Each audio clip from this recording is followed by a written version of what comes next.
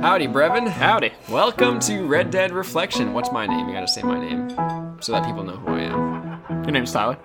Okay, thanks. I was thinking you could be like, howdy, Tyler, you know, because I was being cute Let's with restart. it. No, this is going. This is Oh it. my god. So, welcome. This is the beginning of Red Dead Reflection, where we play... I liked our other beginning more. Well, okay, let's be honest with you guys. We recorded once, but our mic had the wrong setting on, so you could really only hear Brevin's voice. It was just me talking to myself. Yeah.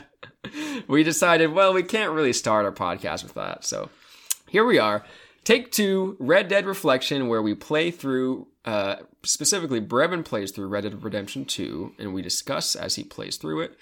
The setup is going to be you haven't played any of it yet. Nope, I've not played a single part. But this episode moving forward, you're going to play some amount that you manage to get to play each week. We're not going to be too strict about it. But whatever amount you play, you're going to record what the title of the mission was that you played up to, and then we'll start the next episode by saying, like, all right, make sure you've played up to this mission if you haven't played yet. So, And in the past year that this game has been out, it's been out for about a year, right? yeah, so it's been out since I think it is. October of 2018. So a little over a year. I've managed to somehow not get a single thing spoiled on this game. That's actually pretty incredible. And I go on the internet a lot. Yeah, no. I mean, you could even just click on some like tangentially related meme or something. That's what I mean. and it would- And So that's very good. So we tried to sync up the release of this podcast with the PC release, which came out in November end of 5th. November. Oh, early? Yeah, that early November. Yeah, it came okay, out. so we're late, we are. essentially. Well, if you count the Steam release, We we're not were as late. going to wait for the Steam release, but then it was on sale on Green Man Gaming. I had a whole update related to It was this. a better sale, like a week ago, too. That's unfortunately. fine. It wasn't Whatever. much better. But it made me laugh. Yeah, okay. So finally we're doing this. We both got colds, like intermingling. And we still kind of have them. Yeah. So if I cough, if we it's sound intermittently, different, we but- sound more like cowboys if you Yeah, think about it. now I have an accent. That's not the right accent. Excuse me? Now I have an accent. No, that's like old man from cartoon accent. Yeah, now your cold gave you an accent. That's how that works. So yeah, it's been out for over a year. I played it on Xbox. I played it all the way through over the course of the year. Like, it actually took me that long to beat it. No, it's a long So this game. podcast is going to be a year long, is what you're saying. Legitimately it could be. Although imagine? I wasn't regularly playing it throughout the year. Like, I would take a couple months off and Yeah. then yeah. Oh, that's tough to do with these types of games. I feel like I'd lose it. It is, which is why it's good to play along with a podcast like ours. Or Yes. well, you are playing for the podcast. So you're coming at it from like a excited to play Red Dead Redemption Extreme. 2. I've been waiting so long to play this game. Yeah. I specifically wanted to make a long form podcast series about this game because I played through it and it's just like so much happens and there's so much to talk or think about. Like, it's massive. And you just like, okay, next mission, it's done. And then you don't have anyone to talk to about it with because no one else has beaten it because it's so freaking long. Yep. So finally, I'm going to be able to talk to you and the randoms on the internet about this. And I specifically want to, and we'll see if this follows through. At this point in time, I want to like examine it from like a more moral and ethical perspective and try to compare Red Dead Redemption 2 and its themes to our own lives and see what we can learn. Okay. You know what yeah, I'm I like saying? that. I like that. Yeah, because, I'm not going to be like... I also have it for PC now and I can play through it again, but I'm not going to be too much about, oh, it was crazy when this happened. you Yeah, know? like- But, well, I'll be talking I was going to about say, that. I would probably bring up very specific points. No, yeah, in the and game. I do want you to do that. So, anyway, enough talking about what we're going to do. Let's get started. Oh, so, yeah, we're going to talk about Red Dead 1 first. yes. So, if you haven't played Red Dead 1 and care about spoilers for that, First of all, go play the game. I mean, it's God, a great game. when It's did been out that for game- 2010? 2000. I think 2010. Yeah, Jesus, 9 years ago. Like, you should play Red Dead Redemption 1. you can play it on Xbox One. In case you don't know, it's backwards compatible, and you can play it in that's 4K. right. It's hard to play because it's not on PC. Yeah, Yeah, that's so annoying. I hate that stuff. But yeah, Xbox One, it's good to play on. We will be spoiling Red Dead 1 and just like using that as context for our interpretation of this game. So right off the bat, like if you haven't played Red Dead 1, turn this off now and go play it. and go play it. Yeah. I was actually thinking if we like this enough, we could actually go through and play Red Dead 1 I would love to do that. and have that be the subject for our next podcast. I've only played Red Dead 1 through one time. Oh, cool. I played through it twice, and I watched like a really quick playthrough recently, so I have the basic beats of the story down. Yeah, I haven't played the game since probably 2012. Yeah, so 2013. let's start there. What do you remember about Red Dead 1? So Red Dead 1, I remember Jack dies. Or not Jack dies. Wow, you remember it. I was well, going to say, apparently. it must be great. John dies. John Marston, main character. Who's John Marston, Brevin? He's a cowboy. He's a cowboy. He's a cowboy who he had a very rough past. And he did a lot of gang activity, did a lot of bad things. And he wants redemption. Yep. You got it. Name of the game. He wants Red Dead Redemption. Yeah. He is dead. Is he red? I guess. He's red after he's dead. Yeah, okay. All right, God. let's just cancel that. Yeah, I was going to say, cancel what's this podcast. What just happened? So yeah, John Marston, he's a cowboy. He used to be in a gang. Not a cowboy like a farmhand on a ranch, but like a real gun-slinging... Ragged. I like that, sure. I like that, sure. Bandit sort of guess. guy. But he also has a family that he loves, and he tries to walk this gray line, blurred line? I don't know. I like gray line. A gray line of morality. Red Dead was actually, it wasn't the originator of, but it was like during that era of gaming, we had a lot of games that had like karma systems of good and bad. Oh yeah, and Red Dead was like a very definitive iteration of that. I think of the morality. Do you not really? Think so? I kind of disagree with you on that. Oh, okay. And it's something I want to talk about. Let's have it. It's something I want to talk about too, with what I expect, what I hope to have from Red Dead 2. And I feel like with Red Dead 1, even though John has a troubled past and he did a lot of bad things, the John that you play as in Red Dead 1 is not a John that would commit bad acts. That's interesting. I love that you said that. So you think that that John Marston is, as portrayed in Red Dead Redemption, is not the kind of person to commit bad crimes? things. Yeah, basically. Like, not commit crimes, because he is a cowboy, and we're talking the 1890s or 1880s, whenever it takes place. Yeah. Like, that's... If you're a cowboy... I think Red Dead Redemption 1 takes place in the early 1900s. Oh, it's really in the 1900s? Well, because they get the semi-automatic pistol, which was made in 1911. So, yeah, it must be like 1911. It might even be like that year. That sounds right. Anyway, that's not really that important, but... John, he's a family man, and like, hold on, I kind of lost my train of thought of what I was trying to say. You were trying to say that he doesn't come across as someone who would be like this evil gangster. Yeah. There's a lot of things that you have the option to do in the game. I can't specifically remember them because it's been so long, and probably not even that many options. But like, you come across, you remember those random events that you can come across where like, yep, you can just kill the hostages if you wanted to. Like, John's not going to do that. So that's interesting. So that actually leads up to the cognitive dissonance that I think led to Grand Theft Auto 5's design, where they gave you multiple characters. Like, you can switch between Michael, who's like a family man who has a rough past, but he's like generally a nice guy, also like a douchebag. Yeah. Whatever. And then you have Trevor, who's this crazy like madman who like, oh, he'll kill whoever he wants just for fun because he's crazy. Oh, Trevor, you rascal, you just like, you know, kept burning people alive. I was gonna say anything crazy, anything you can think of. And then you have Franklin. But you make a great point. Franklin, the up and comer. Yeah, that's all. I was just gonna that's say, really all there. What is there to say about Franklin? I don't know. He's there. No, Franklin is a cool character. I think because he's so simple compared to Trevor. He's like you and in the Michael. situation. Like if you came across this situation and you happen to like it, saying. Maybe that's what it is. It's like he is the player's touchstone that you can relate to. Interesting. Yeah. No, like he's like a cool guy that you'd want to hang out with, but you wouldn't really want to play as him. You know what I mean? That's true. I played as him definitely the least of all the characters. Yeah. But anyway, this isn't about Grand Theft Auto. Red Dead Redemption had a bit of I think you're right. I think it is an issue because he's all like, in his cutscenes, he's all friendly with Bonnie McFarlane. Yep. He's like, yes, ma'am, like very polite and everything. He's not going to be the kind of guy that tie up some random woman and put her down on railroad tracks Exactly. and watch the train go by. Like, even though you can do that, though. So, But it's so out of character for him.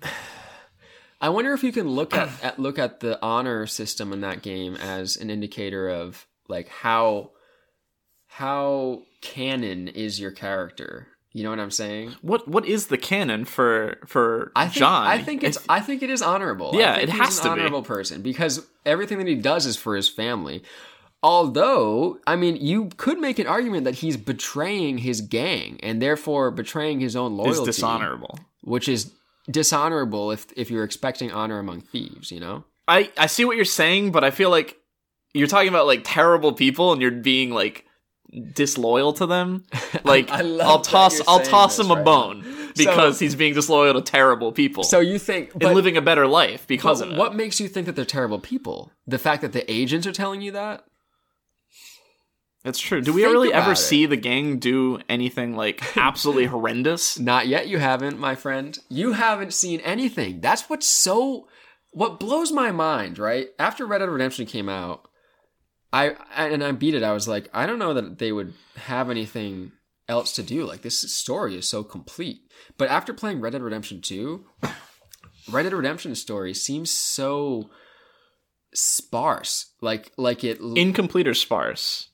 I wouldn't say incomplete. Okay. I think it's obviously complete enough to be an arc, but it's got these like you meet Bill Williamson and he's just like this crazy guy. He's just like a villain. Yeah, and there's no it doesn't have the context that you think you would need to appreciate it. Mm-hmm. Because you're saying like from the player's perspective, we don't know what this gang's been doing. We don't know if they've been a gang. Obviously, the former gangsters are like running from the cops now and probably robbing trains and stuff. But after playing Red Dead Redemption 2, and this is what's so incredible is something so big as Red Dead Redemption. After playing Red Dead Redemption 2, my God, can we say something else instead RDR? of that? RDR. Though? I mean, no, that's true. I don't really say that in Maybe person. just say Red Dead. Red Dead 2, yeah. After Just say playing that. Red Dead 2, Yeah. you see Red Dead in a new light. Like, Ooh. have you ever considered that? Like, No, I never thought. Well, I mean, it's a prequel, so obviously I'm going to learn about what happened. Things that happened before Red Dead 1, and probably things that I'll be like, oh, I remember them mentioning that happening. Yeah. Hopefully that happens. I want that to happen. I wish I could remember, like, offhand things that happened in Red... I mean, it's going to be awesome to hear about Dutch Gang, right? That's what they're named? The Dutch Gang or whatever? Dutch's Gang. Dutch's Gang. It's going to be, like... Vanderlands. I hope I get to hear about... I assume I will, because they're major parts of Red Dead 1. Learn about, like, actual things they did, and, like, the reason why John left. Things like that. That's what I want to learn about. Stuff like that.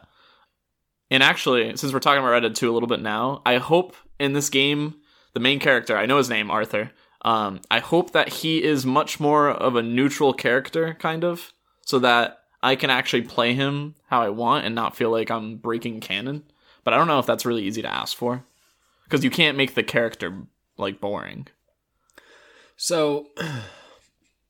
I'm specifically not going to answer that question directly because I don't want to ruin any of the experience for you. Yep. It's just something I want, and I'll mention. I think that of all people, Rockstar is very, very aware of the conflict that we were mentioning where the player has total control, but they're still trying to construct a narrative using the character that the player is controlling. Mm-hmm. So I do think they handle that better. I won't speak to it exactly. I do think that like it's tough. Well, it's tough. I don't even want to say anything more than that. Yeah, you can leave it at that. But it's tough as a game developer when you're put in a situation where you're playing a character who's the game's literally called Red Dead Redemption. He's trying to redeem himself, and then you give the ability to do really awful things and have a karma system. Like, you get something for being awful in that game. You get to go to, like, Thieves' Den or something. It's not called Thieves' Den. It's like Thieves' Town. Thieves' Landing. Yeah, that's... Hey, look, I have a map right here. Oh, that's really convenient. So, let's see. It's south of Blackwater. Oh, wow, I haven't seen that map in a very long time. Thieves' Landing, yep. east of McFarland's Ranch. So I Hannigan's think you Steak. can only go there and like, I don't know if it's 2 missions, but interact with like the people there if you have awful karma or whatever you want to call it, dishonor. I actually didn't know that. I That's think pretty cool. I think that's the because I don't know if there's anything for good karma, but there probably is. But I'm pretty sure that is for bad karma. Don't quote me, but I'm pretty sure. So it seems like I do wonder though, like, would Red Dead Redemption 1 have been a better game if you just remove that bar entirely? Yep, I think it totally would have been. I genuinely think there is no point in having that bar there. Because John's already outlined as a character that's a good guy. Okay. So that's what I sort of agree with you there, because I think of something like Watch Dogs, not Watch Dogs 1, because that main character was just awful. What was his name? Adrian? I don't know anything about Watch Dogs, never played it. Aiden? Oh, he was like I this think it is like, Aiden. That sounds hacker right. guy who had no personality, and he was just like a miserable guy. The second game, though, you played as this cool guy who was like a hipster, and he was funny and really lighthearted. So you could use him to do these like crazy things, like blow people away with shotguns and everything. But he seemed like he was more like not nearly not nearly dire enough to be doing those sort of things. You know what I mean? Like Claude in Grand Theft Auto 3, you can see that guy as being like some stone cold serial killer because he literally is stone cold. Yeah, like has he nothing doesn't to him. Talk, and he's just like a blank slate. He's like a Terminator. Yep, but like if you give this goofy personality to somebody, then it doesn't match up. However, that game doesn't have a morality system. So if you're playing it and you as playing as a character decide to go on a shooting spree, the player sort of has the ability to say like, yeah, this isn't my character doing this, it's just me because I want to have fun. And then when you go back to the story, you can say like, oh yeah, this character isn't the guy that went on that killing spree. That was me that did that. Do you see what I'm saying? Yeah, no, I see exactly what you're saying. And like you are able to create that discrepancy and deal with it. But if you instead have a bar at the bottom of the screen that says, uh-oh, you're this bad because you just killed 15 innocent people, that carries forward. And now it's saying, okay, this character is a bad person. And then in his cutscenes, he's being like, oh, hey, guys, woohoo, hey, I'm a good guy. But, like, I think that adding the bar can take away. I think they maybe think that they need to account for it when they don't really need to. Yeah, why not just let the game's bounty system take care of that? If you're a bad guy, you have a bounty on you. Interesting. And that fits with it not being a game in the first place. Like, it's more realistic, obviously, and gets rid of that bar. And I also think that by even trying to quantify goodness, it sort of takes away from the game thematically.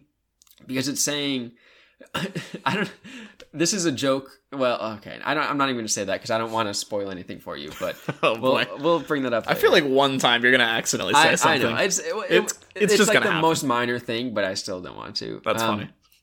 So it's funny that they're like, like John might be sitting and being like, I don't know if I'm a good person, you know, but at the same time, he has this bar at the bottom of the screen that the player can see, and it's like, oh yeah, he's a good person. Yeah, he's good right now. Don't worry, he's honorable. He's good right now. Yeah. Maybe later he might be But then terrible. what does that even mean? Because he's still an outlaw, and he's still not accepted generally by society, and he's still a mass murderer. So I don't know what the bar adds to the game. Nothing. I don't think it's just there to be a game, basically. It's there just for, I guess, feedback, but I don't know.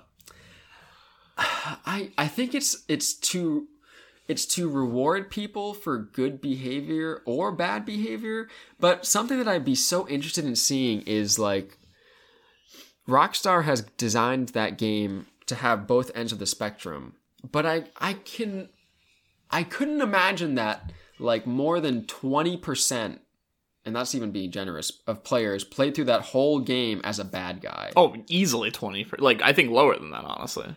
That's what I'm saying. I can't think of anyone I know that played that game, like, played it like a madman. People enjoy being good. Yeah. Because they get the satisfaction of helping the helpless maiden who got attacked by bandits or whatever.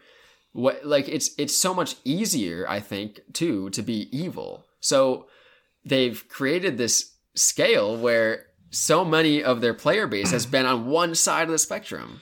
I think I want to bring up a really interesting point that I just thought about. In games with karma systems, I've almost always played a game as a good guy. Like, I always make sure I'm doing the right thing. Yeah. But when I played through, what was the name of the game? Mountain Blade. That game doesn't have a karma system, and I played it like a madman. That's an excellent point. I think that when you don't grade people in games, it changes their behavior. Also in real life. Although, hold on, Mountain Blade is a game where you can literally do whatever you want. There's no backstory that I need to like adhere to. Although Fallout's the same way, kind of. Fallout 3 specifically, I'm thinking of, where you don't really have a backstory. You're just a blank slate. But you still that's a little bit different because in Fallout 3, you're interacting with people directly and you see these characters and you see Moira every time you go to the, whatever that's called. The shop, yeah. Yeah. So that's a bad example because she's like this weirdo character. But, you want to save the town full of little children and you want to save people from the slavers because that's the good thing. I would actually say Fallout's karma system is even less effective. Like, what does that even do? Well, no, that's not true because it does affect like certain followers that you can have. So there's more gameplay reflections there. It's not much though. It's not much. It's not. If you did away with it, yeah, I think that. Well, hold on. Actually, continue. If you stopped grading people like that on their behaviors, it would change their behaviors and make them, I would argue, more interesting. So if you have Outer Worlds is really good about this, by the way. They have these, like, a town that's run by a corporation, and there's this group of outsiders who are living on the land outside of the corporation because they don't want to be under the corporation's umbrella. And you need to decide whether or not to take the electricity away from one of the two groups, essentially meaning that you destroy one of the two small civilizations. Yeah. There's no karma system in that game. So in Fallout 3, where if you came up to that choice and you made that decision, one of them would be related to an increase in karma and the other would be related to a decrease in karma. And that would be like, what am I trying to say? Like indicated throughout the quest leading up to that decision, like, oh, you can't, like, that'd be really bad if you made this decision. And the player is like, oh, okay, I'm a bad guy, so I'm going to make the bad decision. So therefore, they're not doing any critical thinking themselves. They're not saying, well, what's the effect of this decision if I do that versus this one? Because they're just saying, oh, my character, good guy, I do good stuff. So it just completely flatlines any sort of interesting parts about the quest. So Outer Worlds, like, you're there and you're like, okay, I'll save the town, I guess, because the outcasts are sort of weird. And then you do that, and then you go to the town of outcasts, and they all hate you. And, well, obviously, because you took power away from them, I'm saying. Oh, okay, hold on. I see what you're saying. I'm going back and forth by saying town. I see why that's confusing. Okay. But my point is, either way, you're a bad guy to somebody. Think about that. There's never good guy, bad guy universally, because that's just like real life. Like, who are we? Good people to people in China? I don't know. They probably all hate us. Not. I don't know. Yeah. So yeah, I just think it's so arbitrary and reductive to say yes, good decision, bad decision, and furthermore that every single decision that you make can be classified in either way, even if you have a set of rules. Oh, did you have eggs for breakfast or a bagel? Don't eat the bagel. That's the bad choice. That's the evil choice. Yeah. Well, I guess eggs would be more evil. I don't know. Oh boy. I don't know. Who knows? I think honestly, that's like one of the only things that really comes to my mind when I think of like flaws in the last game that I really want kind of fixed. Okay. That's really the main thing.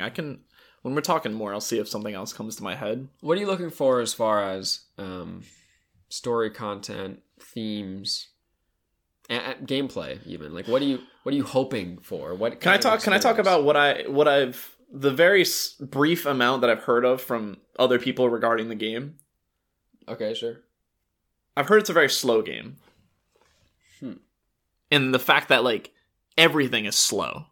Like, doing things in the game is actually, like, slow. Yes. Which isn't bad. I'm not complaining. I'm just stating what I've heard. Well, you might think it's bad. I think I've heard people say it's bad. a controversial part of Red Dead 2 is how it forces the player to take time with everything. Yeah. It was even worse in multiplayer when they switched to multiplayer without changing any of the gameplay. So you would still take like 2.5 seconds to loot dead bodies, but they fixed that and patched it. All right. I was going to say. In multiplayer. Yeah. You still have that in single player, I think. I think it's immersive, though. I think the slowness is going to be a nice change of pace from what I play normally, also. I'm just going to write this down. Sorry. No, it's fine. Brevin says, slowness will be a nice change of pace. And we'll see if that holds true. Yeah, I want to come back on episode 84 and see is nice change of pace. Okay. Quote unquote, Brevin. Sweet. I want to take more notes like this too. So yeah, you should. I want you, because I want to come back at the end and be like, how wrong was I? Yeah. Hold on, I'm trying to think of a few more things.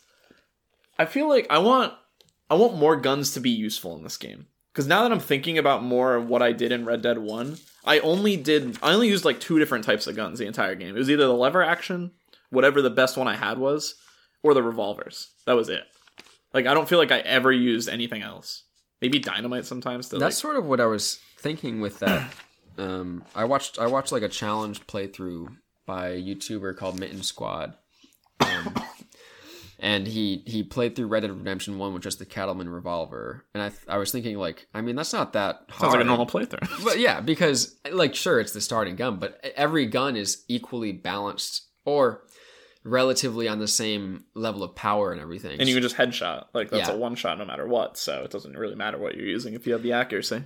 That is interesting. Like, I like the grounded nature of that, in that, like, yeah, guns will do damage. Like, that's true. Gun. Yes, that is true. Rather than just like the Borderlands like pea shooter that does like a little tiny bit of damage to a big boss, and then eventually you get a gun that does 16 million times the damage of your starting gun. Like, there's no room for scale if you're going for realism like that. Yeah, I don't actually remember if shotguns were specifically useful in Red Dead 1. Like, I feel like you could just take your revolver out and headshot them. I distinctly don't remember running around with like a sawed-off. Well, you did have them. Yeah, they definitely were in the game. I remember that. I just don't remember them. I think I really liked. Useful. Well, it's cool because you're a cowboy and you're using a sawed-off. That's just very thematically cool. Like, okay, yeah, it just looks cool. I think it depends also on your aiming scheme. This is important. Oh, I kind of want to discuss that. Are you a Red Dead 1 free aimer or definitely probably lock on back then? I think for this I'll probably I was like I was young when I was playing that game. We'll leave it at that. No, I think when I first played it, I would do the auto lock on thing, but then I started playing online with my friends, and you get locked out of it. I do remember that. You can only free aim. I don't remember if it was you can only free aim, but I think it was. Depends on settings. If you free aim, you're put with free aim people. Yeah, that's what it is. And if you try to do competitive with lock on, you just get lit up if you go around a corner because it's so easy to kill people. Yep. So, big proponent of free aim. I will play the game with free aim. One issue. I think it'll be more fun. Good. Issue. No, I mean, remember you're on PC too. I was going to say, but am I going to play with a mouse and keyboard? I'm not a big fan of Rockstar games with a mouse and keyboard. Try it. I'll try it first. Obviously, I played through it with controller. A controller, yep. And I think I did free aim too. That's going to suck with a controller. With a mouse and keyboard, that's no issue. But I got pretty good at it. And they also have a nice setting where you can have a different aim scheme for horseback versus on foot. So if you're on horseback and you're trying to do free aim, like with a mouse and keyboard, that would be easy though. Yeah, that would be actually would like be very satisfying. For with a controller, that would be good impossible. Luck. Yeah. So I think I did like soft lock on horseback. Oh yeah, I remember in Red Dead 1 when you're on horseback, it would like literally lock onto them. Like, you would not have to do anything when it came to aiming, basically. If I remember correctly, it was, like, super magnetic. I think so.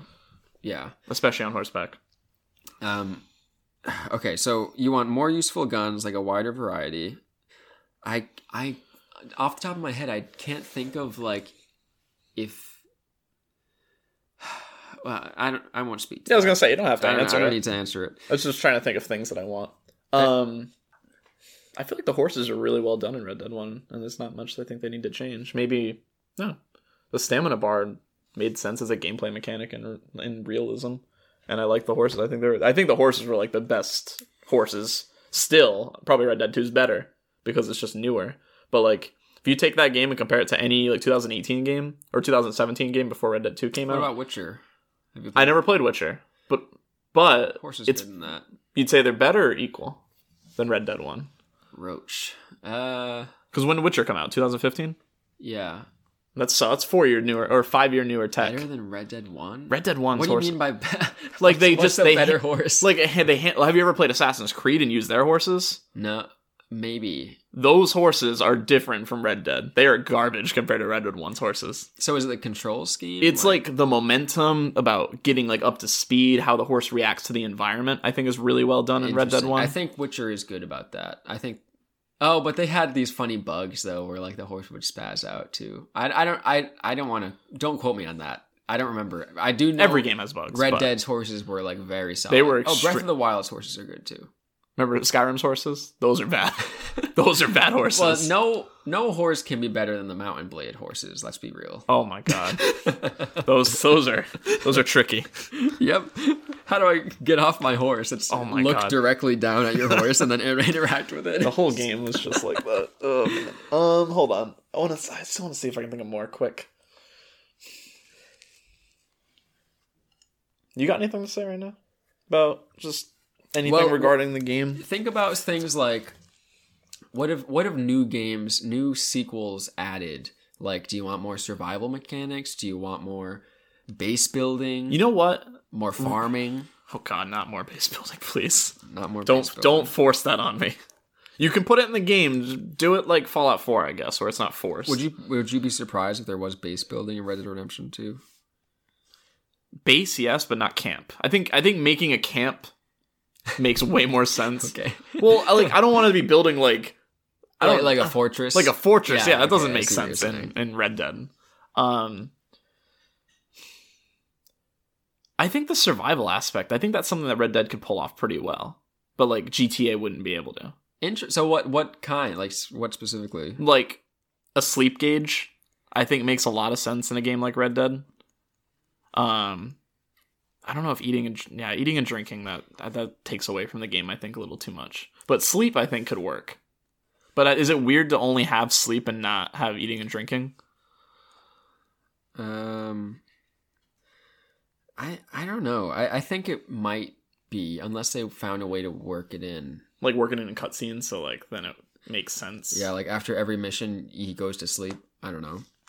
Oh yeah, I think wasn't that a thing in Red Dead 1 a lot? Where I feel like I remember starting off in your safe house basically after a mission or something. Maybe not a lot, but a few times at least. When you load a game, you're starting. Oh yeah, that's what I'm thinking of. Yeah. So then they kind of take care of that.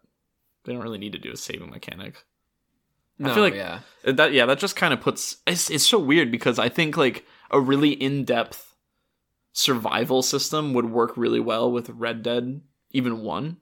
But like it would take away from the story. Would it work? Yeah, I was gonna say, would it work well over the span of their entire story? I don't think it would. You know what's so funny though? I bet you they have like these crazy mechanics that they built and just stripped out. Probably. Like they probably have 16 different video games that they made, and they just reduced it down to one.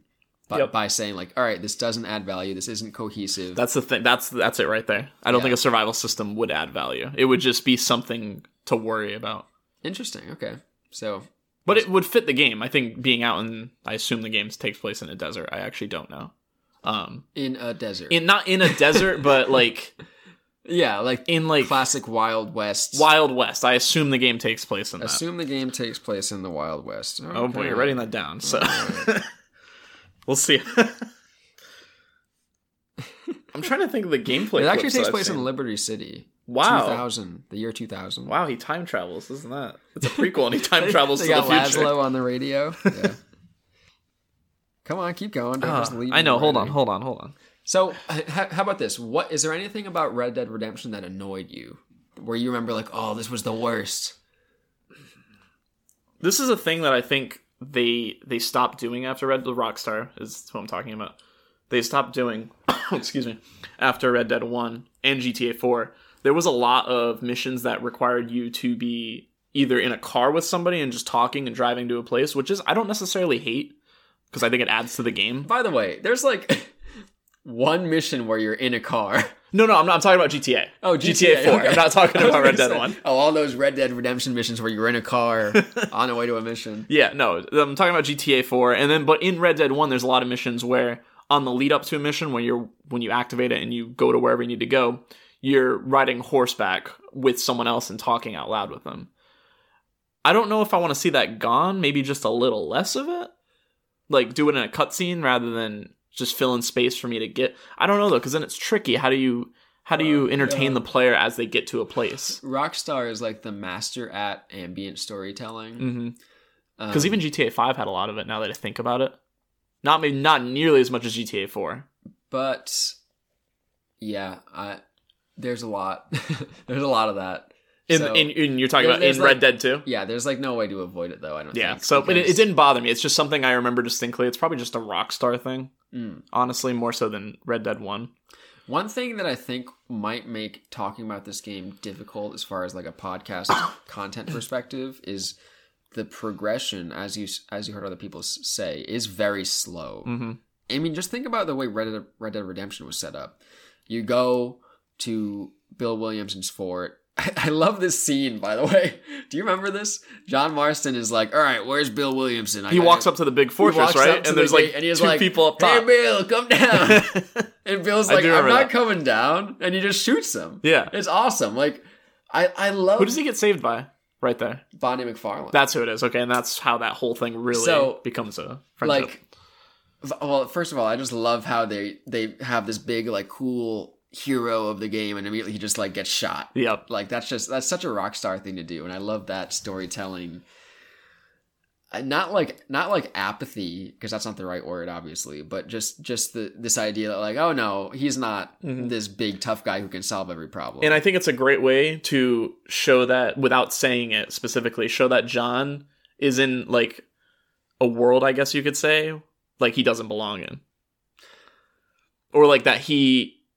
Maybe not belonging is the right word, but like he's not familiar with it. He's not familiar with how things work here and how he is seen. He doesn't have the power to just call Bill down and, all right, I'll come down. That's so interesting. So he like thinks he's more powerful than he is. Yeah.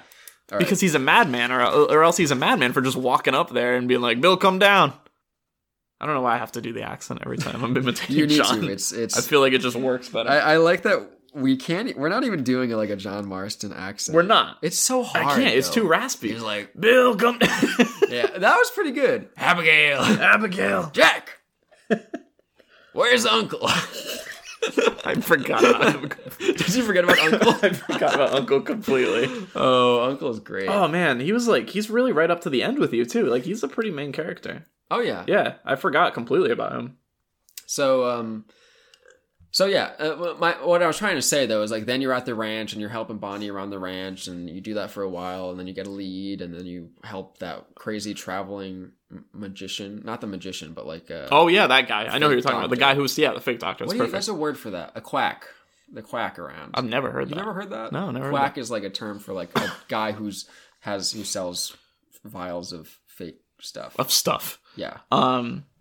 That's one thing that Red Dead 1 I think did extremely well was tutorials, because they weren't tutorials. It literally just introduced everything to the game in a very natural way. Oh. Like I'm pretty sure excuse me, to introduce like, I don't know if it maybe not a bounty, but like I just think I remember there was one mission where you have to kill like animals on the farm at night. Yeah. And like it's just a good introduction to like the gunplay without like having enemies. Rabbits. Yeah. Yeah. It's an extremely, without making it feel like super forced, like this is how you shoot.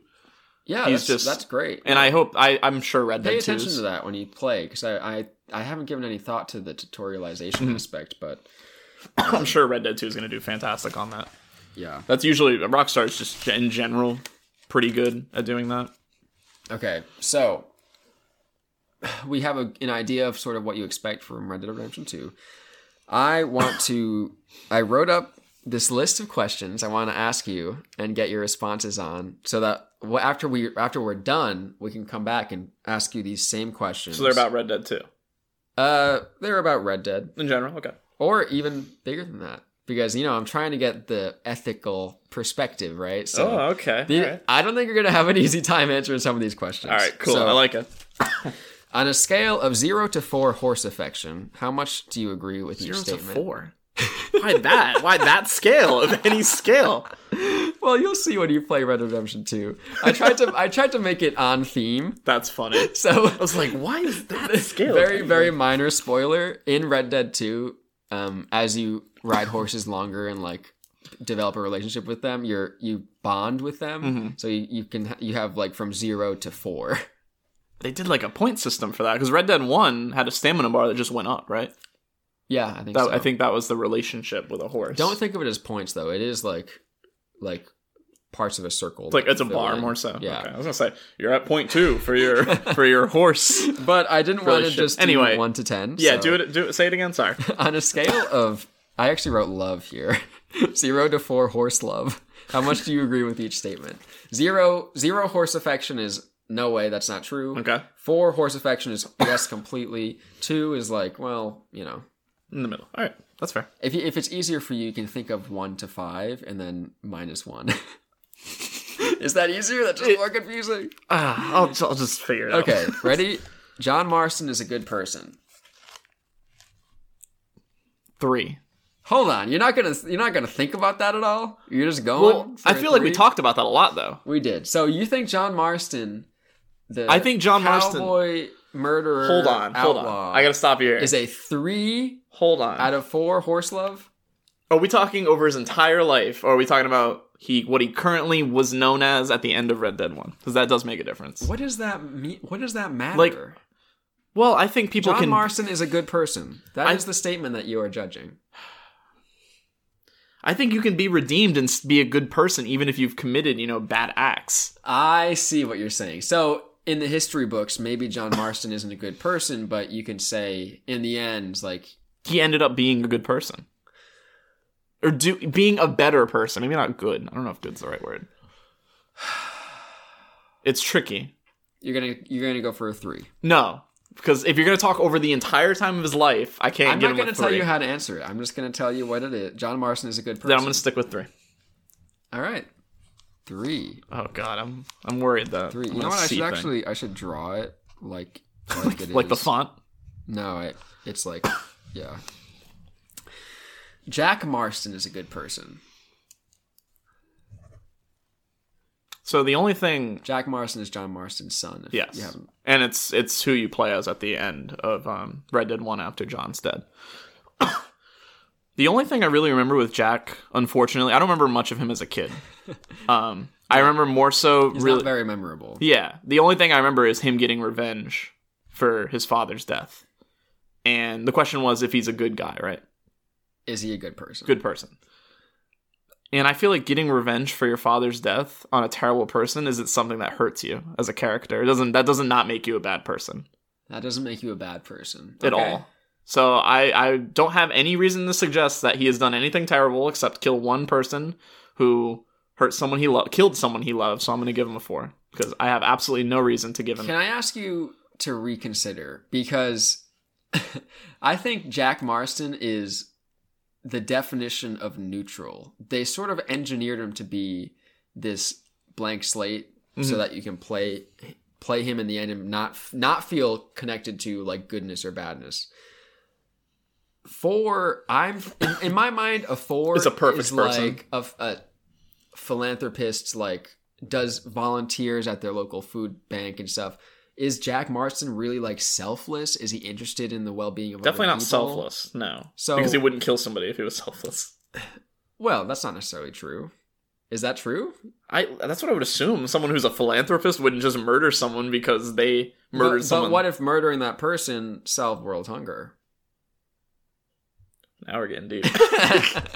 So, but you see what I'm saying? I see exactly what you're saying, and it's just tricky because I don't want to assume that, like, because you're right, he's such a blank character. Like, I can't give him a 4. So I don't want you to look at it as like, oh, I don't have anything to say bad about him, so I'm going to give him the highest score. Mm-hmm. Like, it's not like. But I'm not going to give him the same score as like John, because that feels wrong. I know John's done bad stuff.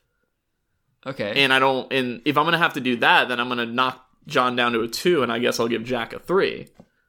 So you think Jack is a better person than John because John has done bad stuff? Yes. So, okay, no, I'll accept that. I'll go back to John, and I'll give him a 2. And I'll give Jack a 3. Jack, he had a tough life. His father was an outlaw, and they were always in trouble and stuff like that. So you are judging people in the context of their upbringings. Yes, of course. I think people should be. See, I don't think that's obvious for a lot of people. Oh, okay. I think some people say, I don't care who you are. You should always be selfless and be a good person and always make the right choices. That's way too ridiculous to expect. BS. Yeah. Personally, but some people would judge that differently. So, Abigail and John belong together. What do you remember about their relationship? I was about to say, can I remember a single thing about their relationship? I gotta think about this one. This is really trying to remember anything. I don't remember it being... How significant was that portion of the game? There definitely was missions regarding it, but like... The final missions of the game, you were on the ranch. And you were... living there with your family. I do remember Abigail that. And Jack. Do you remember like how they acted with each other? I can't say I do. No, unfortunately. So, just to try to spark memory a little bit, the big thing was like... was like John getting used to like living a normal life. I feel like that was a big portion of the end game of that, where he was like... Yep, he's having issues with doing that. Abigail wants him to be like completely cut off, put the gun away. Oh, wow, is that much? I don't remember that. Okay. Not necessarily. I don't honestly, I don't know. But I do remember like being surprised at how terse they seem to be with each other. Define terse. I've never heard it. Terse is like cold and like not really affectionate. Okay. Because I remember thinking like, oh my god, like my wife and like if you think like, oh, someone's wife and child have been kidnapped, your default, I think, in our society and everything is that you're in love with your wife and your wife loves you. Mm. And when you save her, it'll be this dramatic reunion where it's like, oh my god, my lovely, and then you connect and reunite. But in this game, I think you go back to the ranch when he's like, all right, your wife and son are at the ranch. And they like hug and stuff. But it's not... Yeah, you're right. I remember... They're still like cold to each other. Yeah. They're not some like easy, like, oh, Gucci goo. I think that's probably why I don't remember as much, because they're like uneventful to each other. Like, it's not like some major celebration. They're not dramatic. Yeah, they're not dramatic at all. It's just like, they're used to each other. So like, it's nice to, I guess, be back with someone that you're used to. I don't know. So you're okay. I like that. It's like they're an old married couple. So, and they're not that old. They're like in their 40s, I guess, in this game. Yeah. If that. That's maybe. I don't know. I don't know how old John is at all. Yeah. But they're just like back into the swing of things, and they're not in their honeymoon phase. So it's not like. So yeah, okay. Abigail and John belong together. What do you? Let me. How about this? Do you believe in soulmates? Oh boy. Sure. We're doing it. We're doing it, Brevin. Do I believe in soulmates? It's like I can't say no to that though. Like you can't say no to that. I feel like I can't, because it's like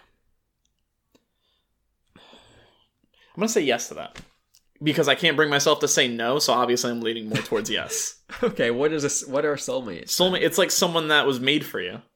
So you think that there is someone out there that's made for you? Is it just one person? And I don't want to say they're made by somebody, not assuming that. They're just someone that is like perfect for you.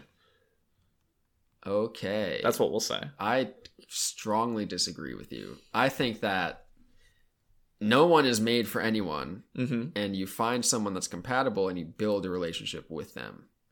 Because this notion, first of all, people are always changing. That's right? very true. Yeah. The world is incredibly random and just circumstantial in my worldview. So this idea that there's these two perfect matches for each other is just totally absurd. And what does that even mean, by the way? Like, it is like, oh, I love pro wrestling, so my girlfriend has to love pro wrestling too, or we're not a perfect match. Like, what are you talking about? I think just like hang out and have fun, and maybe you'll grow to love each other. maybe I shouldn't say perfect. Perfect's a little too overbearing. But that is the implication of a soulmate. I Yeah, think. that is. You're right. I also love. Have you ever heard this song? It's like an old song from the 60s or 70s.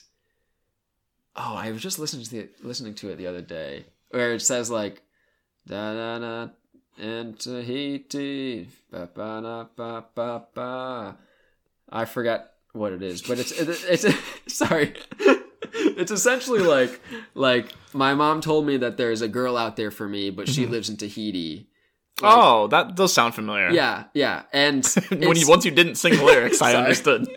and it's a joke because it's like, oh, there's someone perfect out there for you, but I remember there's a Simpsons episode where I don't even know, it's like a short scene that's really stuck with me. Do you know Mo, the bartender? In Simpsons? I've never really watched Okay, Simpsons. there's this guy named Mo who's like this gruff curmudgeon like guy. He sounds like this. Hey homo, welcome. Oh, that sounds sounds- like Marge, actually. Oh, is that why I was like, that sounds really familiar, and I didn't watch The Simpsons. Whatever, I can't do a Mo.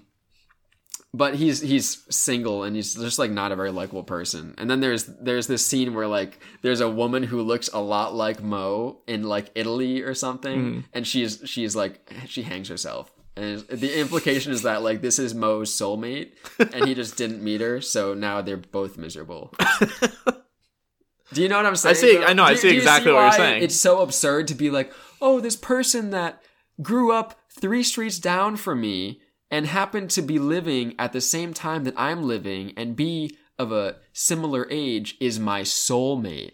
Well, see, the thing is, it's one of those things where it's hard to prove and hard to disprove. It's like there's no proof on any of this. Like, How many people die alone, Brevin? they didn't have a soulmate. They never met them.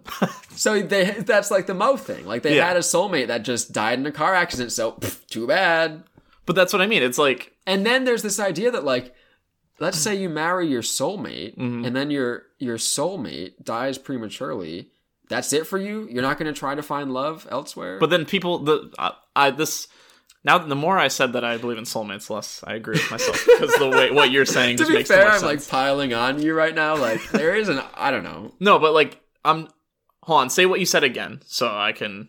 The last thing Give- about yeah, how if you have a soulmate and they die, Yeah. you shouldn't try to Someone move who on. believes in soulmates very, very hard would say that they weren't your soulmate because they died, so they couldn't have been. Like it's one of those things where you could just say that, and so they weren't your soulmate because they died? yeah, So what's your definition of soulmate then? that's what I mean. I don't know. I The more I talk about it, think the more I don't know. I think the argument that you're trying to say is you are a soulmate with person Y. Person Y dies, and then you find person Z and you marry them. That is an argument for why person Y wasn't really your soulmate. Person Z was, and their death is what brought you to them because blah blah. That's blah. like, yeah. I'm making that argument to just give you a differing point, Okay. differing view. So Not necessarily because I agree with it. it's like in hindsight. Like, Yeah. All right. So we could talk about this like all day. I know we could. So you believe in soulmates, though? You believe in soulmates. I don't want to say 100%. It's so tricky because I can't give like a yes, I believe in soulmates, and a no, I don't believe in soulmates. Okay, so what do you think, though? Well, like, what's your perspective on love and finding a partner? I think that I'm gonna leave. I'll keep it simple. When you find the right person, you know you've found them. when you found the right person, you know you found them. Yes. But there is a right person. There's only one. I think when you found a right person, you know you found them. Because, like, there's 7 freaking billion people on this planet. You mean to tell me that I can't be happily married with more than one person? Oh, no, that's definitely... See? Yep. See? You know what I'm saying? Yeah, I see exactly what you're saying. Of course you can. Yeah. And maybe, like, one more thing annoys you about person Y versus X. But that doesn't make It doesn't them... mean that you should, like, let's say you have a 15-year relationship with person X, and then you find person Y who's marginally better for you. Sounds so weird. No, but really, no, I see are what you you're gonna saying. abandon person X and just be like, sorry, but this is my soulmate? Like, that's garbage. I hate that. Yeah, you're right. But back to the question at hand, Abigail and John belong together. We have like 7 I know, I was more gonna say, questions, Jesus, so we questions should gonna take probably keep forever. 2. 2. Neutral. Okay, I'm not even going to question you on that because we got to keep going.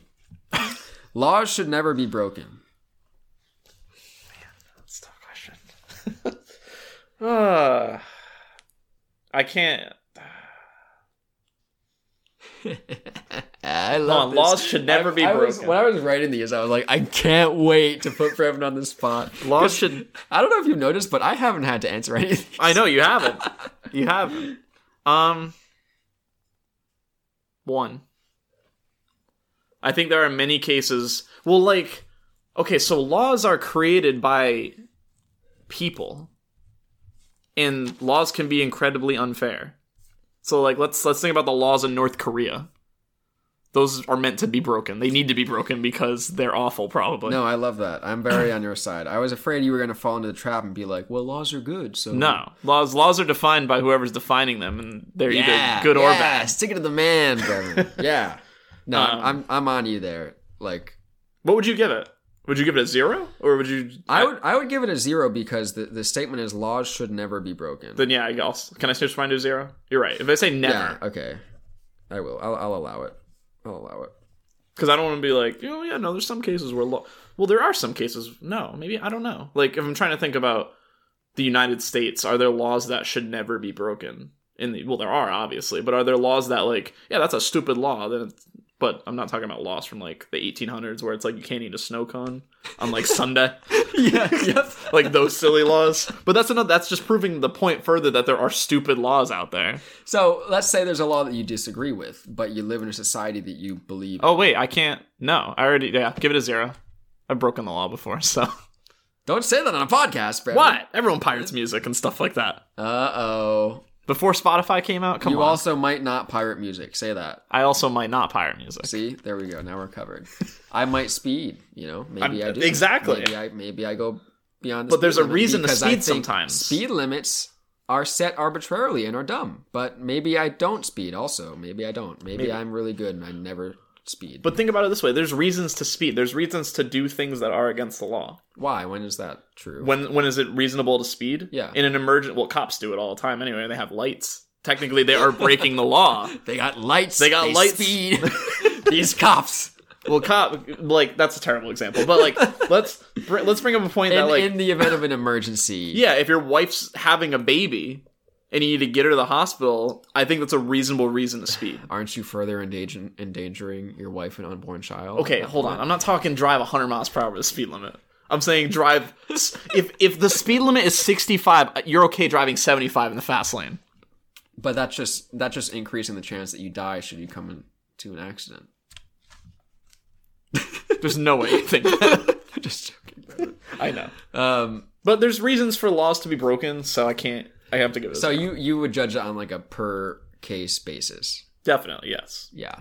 And that's true. I do think that like certain judges and stuff, if they see like they'll let people off because they'll say like, oh, you had this legitimate reason to believe that your life was in danger, so that's why you were speeding or whatever.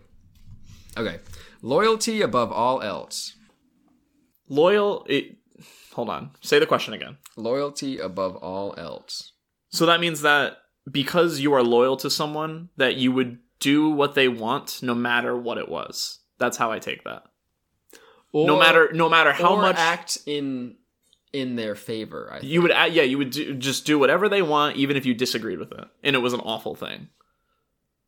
That's how I take that. That's a bit of a negative spin on it, I think, because you could also say like you can disobey someone's commands, but still be loyal to them by acting in such a way that benefits them. Maybe I'm thinking. Do you know what I'm saying? Yeah, I think I'm thinking in like almost like like a military, where like if you're loyal to your commander, you're going to do whatever he says. Especially if you're saying loyalty above all else. Yeah. If he tells you to murder a town of villagers, you're going to do it because you're loyal to him. But if you go and do that and you realize that it's, first of all, you shouldn't. Okay, that's a bad example. But let's say your commander tells you to assassinate someone. Okay, that's a better example. You go and you're about to do it, and then you learn that this is a ploy to get your commander arrested for war crimes because they're going to pin this on him or whatever it is.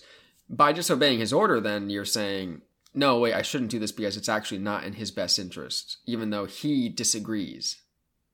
That is super. How did you come up with? Did you come up with that on the spot? Just now? Yeah. That's impressive. That's like a very morally, like, I don't even know what I would do in that situation.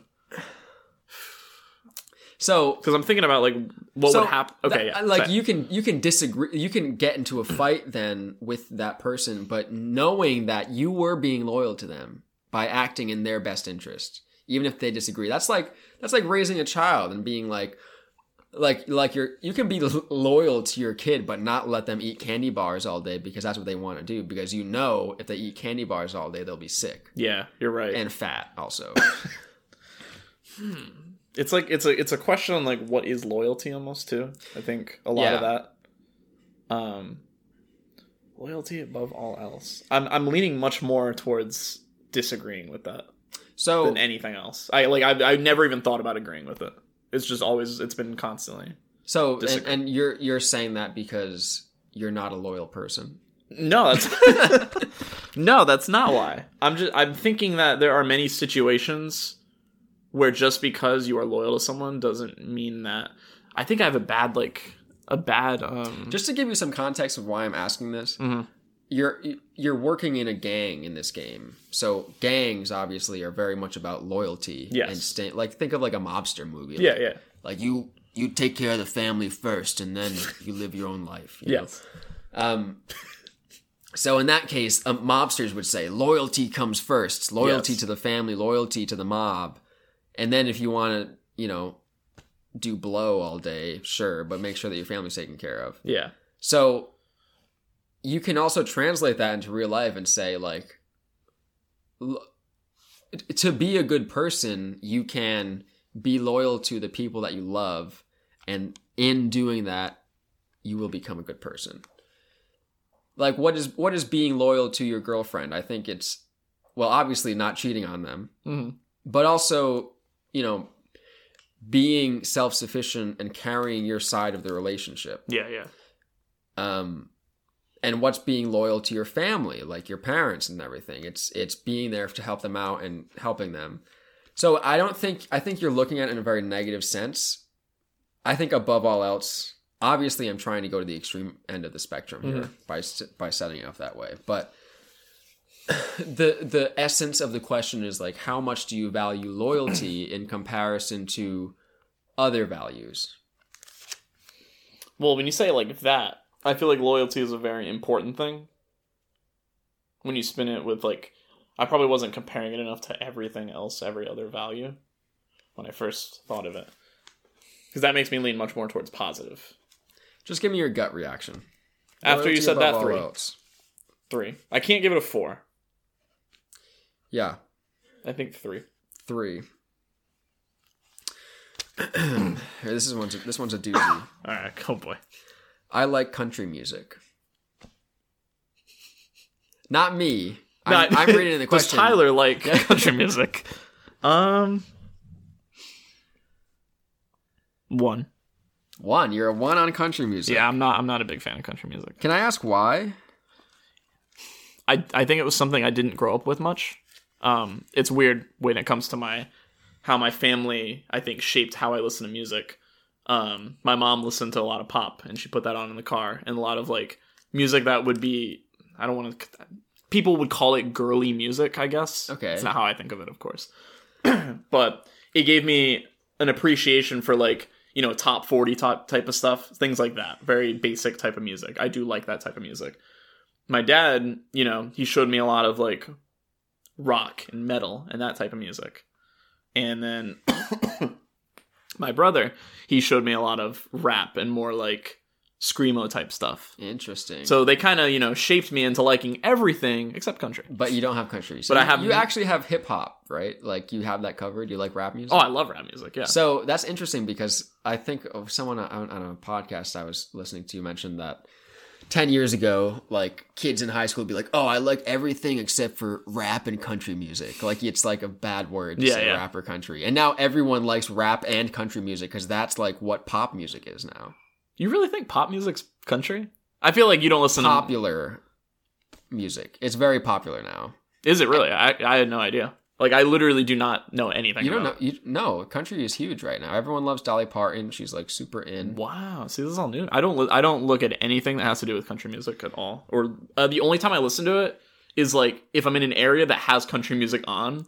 I'm not going to be like, oh my God, country music is on. But I will never listen to it. So you're not one of those people who's like, oh, I hate country music. Yeah, that's why I can't give it a 0. But I'm never going to listen to country music on my own. Okay. By my own accord. But that doesn't... I feel like...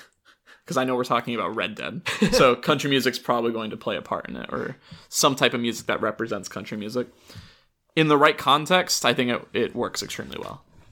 And, like, would be very enjoyable to listen to. Okay, so at least you're not, like, closed-minded about it. Oh, no. See, I grew up and, like, my dad liked rock and roll, like, 94 HJY. And my brother liked rock, too. And I thought that, like, I legitimately, like, believed with great conviction that that was the only cool, quote-unquote, music that you could listen to. Okay. Like, if you listen to anything else, that was uncool. And I wasn't allowed, essentially, to like anything except for that. And I'm still dealing with that today. Like, I have a hard time letting myself listen to something that, I mean, not so much with focus on rap, but I get insecure about, like, listening to, like, I wouldn't be, like, just organically listening to music and listen to, like, Tupac or something. Because I feel like I'm not the kind of person who's allowed to listen to that. That's so interesting. Do you know what I mean? Yeah, no, I like, see exactly what I get you're in my own saying. head about... I think that's also why I'm really critical of pop music and, like, Taylor Swift, because it's, like, this hipster side of me that, like, I'm like, oh, that's, like, too basic, you know? But I'm getting better. Like, a Maroon 5 song was playing, and I said to my girlfriend, fiance, actually, that's a development that we haven't talked about. We haven't talked about that. I was like, this is a really good song. Like, why don't we have pop music like that anymore? Isn't that weird how... Do you know what song it was? I'm familiar with Maroon 5, that's why. Do you remember how it went? I'm just curious. If you don't. It might have been like, this love has... Oh, yeah, it might have been that song that literally is the song. Is that the song? That is, like, the song. But, like, that song is so good, and we don't have... They don't play music like that on the radio anymore, right? Well, there's a thing... We're so off topic now, because I know a bit about Maroon 5's, like, discography. Is that how you say that word? Did I say that? Yeah. Okay, just make it sure. Discography, yeah. I don't think I've ever said it really out loud before. That's from their first album, which was made in 2001. That's how old that group is. Yeah. And it's regarded as an extremely good album. And a lot of their later albums are not regarded as extremely good. As very, like, playing to what is popular. Interesting, because they set that bar. I Yeah, think. they set like, the bar extremely pop high. music was striving for that for a long time. And now it's a lot of, like, Billie Eilish and, like, rapping is on the radio. Like, Yeah, well, like, oh my god, what is it called? What's that type of music called? I don't know what. Why? I would, any other time if we weren't recording, I would The remember guy the with word. the tattoos. That, What's just his name. The white guy with the... Oh, Post Malone. Post Malone, yeah. Like, Yeah. that is popular music now. No, that really is pop music now. That is pop music now, you're going to say? He makes very similar things. Like, they take a lot of inspiration on pop. It's not pure pop. It's not Carly Rae Jepsen. That's pure pop. Yeah, but isn't it funny how I feel like we've sort of lost that, like, cliche mom jamming out in the car pop music? That's like, when I think of, like, very cliche pop music, it's like Katy Perry, like 2010 Katy Perry. Yeah, like, is society, like, done with that? Like, it's too clean for us? It's just, I think right now... Because we still have Bruno Mars, like, Uptown Funk. That's like a but it's on the same level as Maroon 5, I think. the Uptown Funk's. I think in general, Bruno Mars is a really good artist. One of the best artists when it comes to like popular music right now. But he takes a lot of inspiration from 80s themes and like playing with 80s sounds and stuff like that. And I think right now that's a popular thing to do, is to make music that sounds like old music, basically. I think that's always and forever will be a popular thing to do. Well, it's not popular to do if you're trying to make music that sounds like it's from 2005. Is it like we hit a certain point where it becomes cool? Are we not cool? Far enough in the future yet, you're saying? Like to make music that sounds like it's from 2005. Because if you take a pop song, a popular pop song from 2005 and compare it to a popular pop song in 2019, they sound completely different. So like right now, if I made an album that was inspired by like The Killers, right? Mm-hmm. They would say, oh, I mean, that's just like old hat, you know? Well, that's out of you're counting The Killers as pop, which I don't think they are pop. But okay, I'm trying to think of like somebody told me that you had a girlfriend. That's a pop song, isn't it? It's I don't know. It's more alternative in my opinion, which alternative's the dumbest genre definition. Anyway, hold on. Let me shape you what I'm trying to say. Think of Britney Spears, like early 2000s Britney Spears. That music does not work on the radio anymore. Like no one's making music that sounds like the song "Toxic." Which is, that in song my is opinion, so weird. It's a fantastic song, in my opinion. No, everyone loves that song, but it's so weird, and I can't even imagine it being on the radio. You know what I'm saying? I think nowadays that is surprisingly one song that would work on the radio because, okay, of course. But like that's because I think it's her best song. But like something like "Hit Me, Baby, One More Time" would not work right now. Too chintzy. It's too basic and like very like kind of reminds me of like something like Backstreet Boys would make. Yeah. It's almost like childish. Yeah, it's yeah. But there were adults listening to. Were there adults? Yeah, that was extremely. Yeah, that was popular when it came out.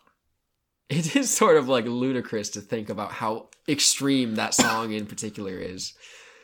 Anyway, all right, let's get back to Red Dead. I was gonna say we can talk about that forever. This isn't what. Yeah, all right. Now that you've had an easy one, ready, Brevin? Oh boy! It is easy to do the right thing. All right, to start off, I'm leaning much more towards the 0-1 range instantly. Okay. I don't think it's okay. The 0-2 range, not going to increase it more than that. I think.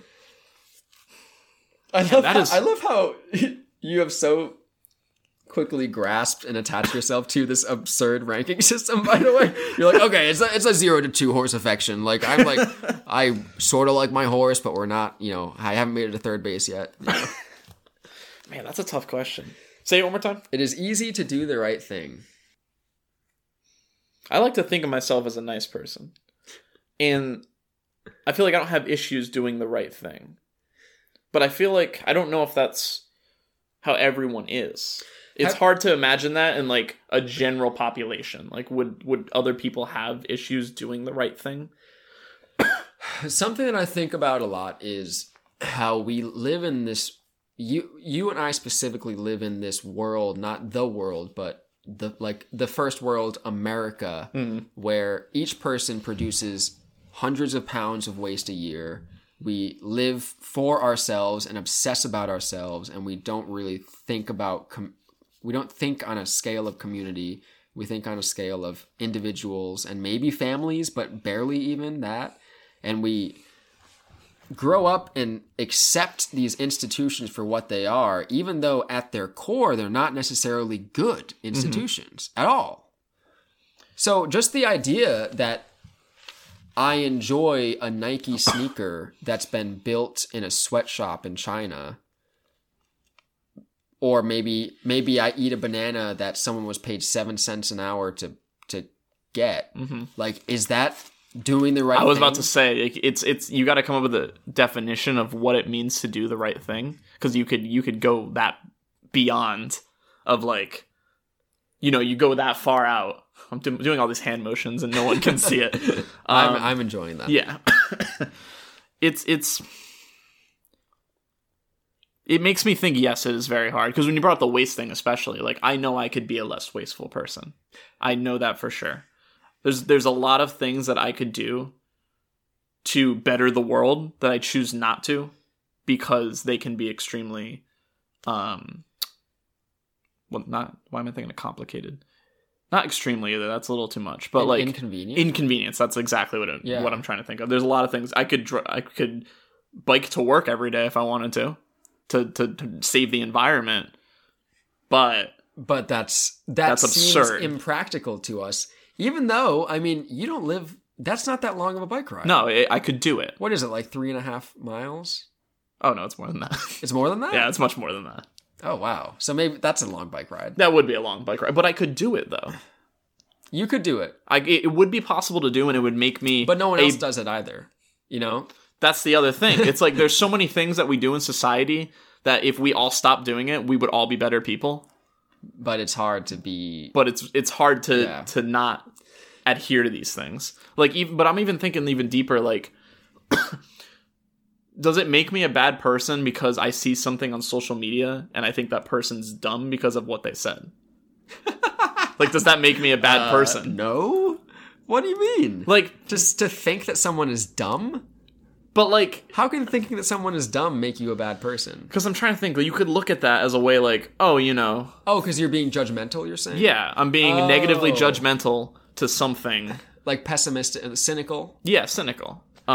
Of something, and they're stating what they think, and like maybe it's a good thing that they're stating what they think, but then you can make the argument that they're spreading stupid knowledge. But like, what is the right thing in that situation to think? So I think obviously it's very easy to get lost in this question by trying to construct our own system of ethics, right? Mm-hmm. But assuming, let's pretend like we're in a world where you have a clear system of ethics.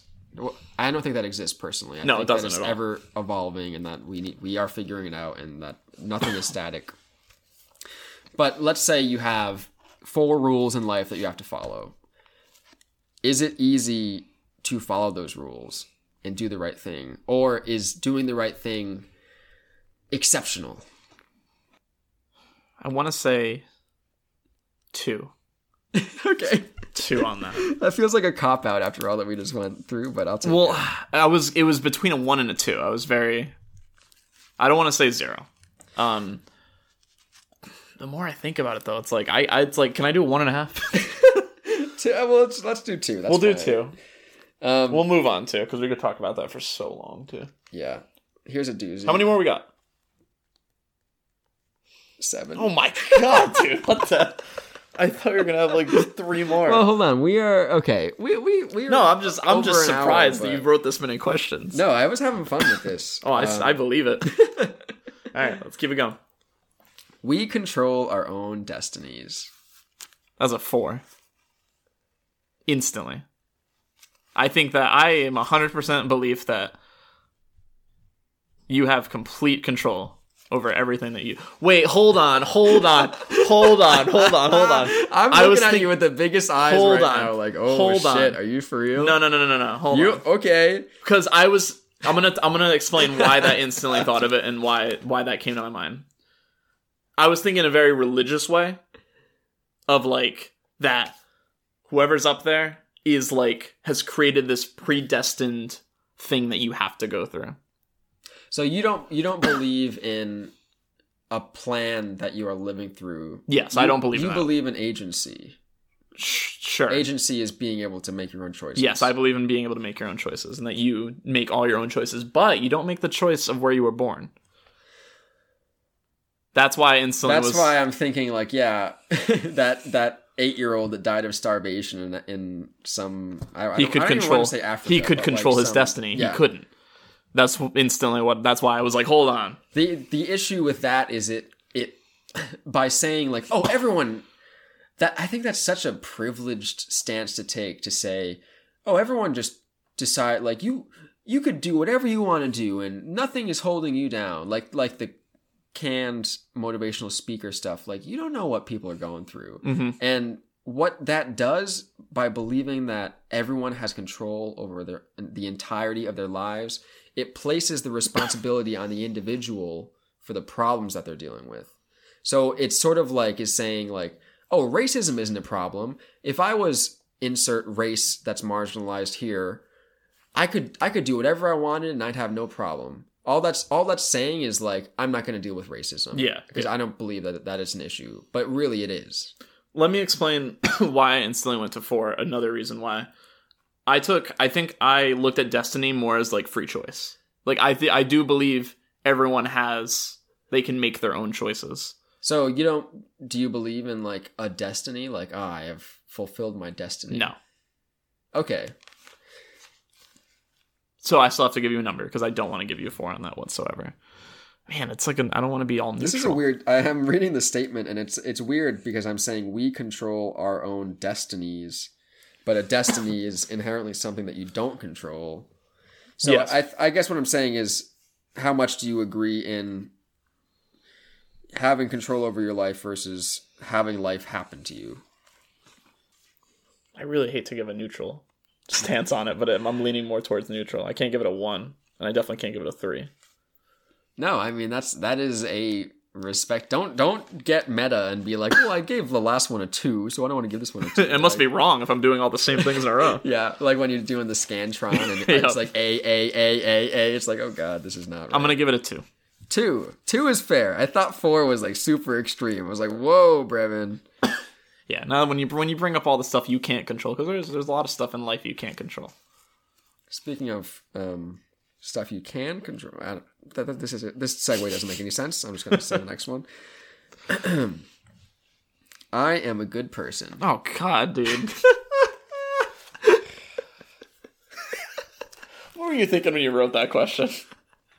Well, I'm thinking we're judging John Marston and saying like, well, I don't know if that blah blah blah.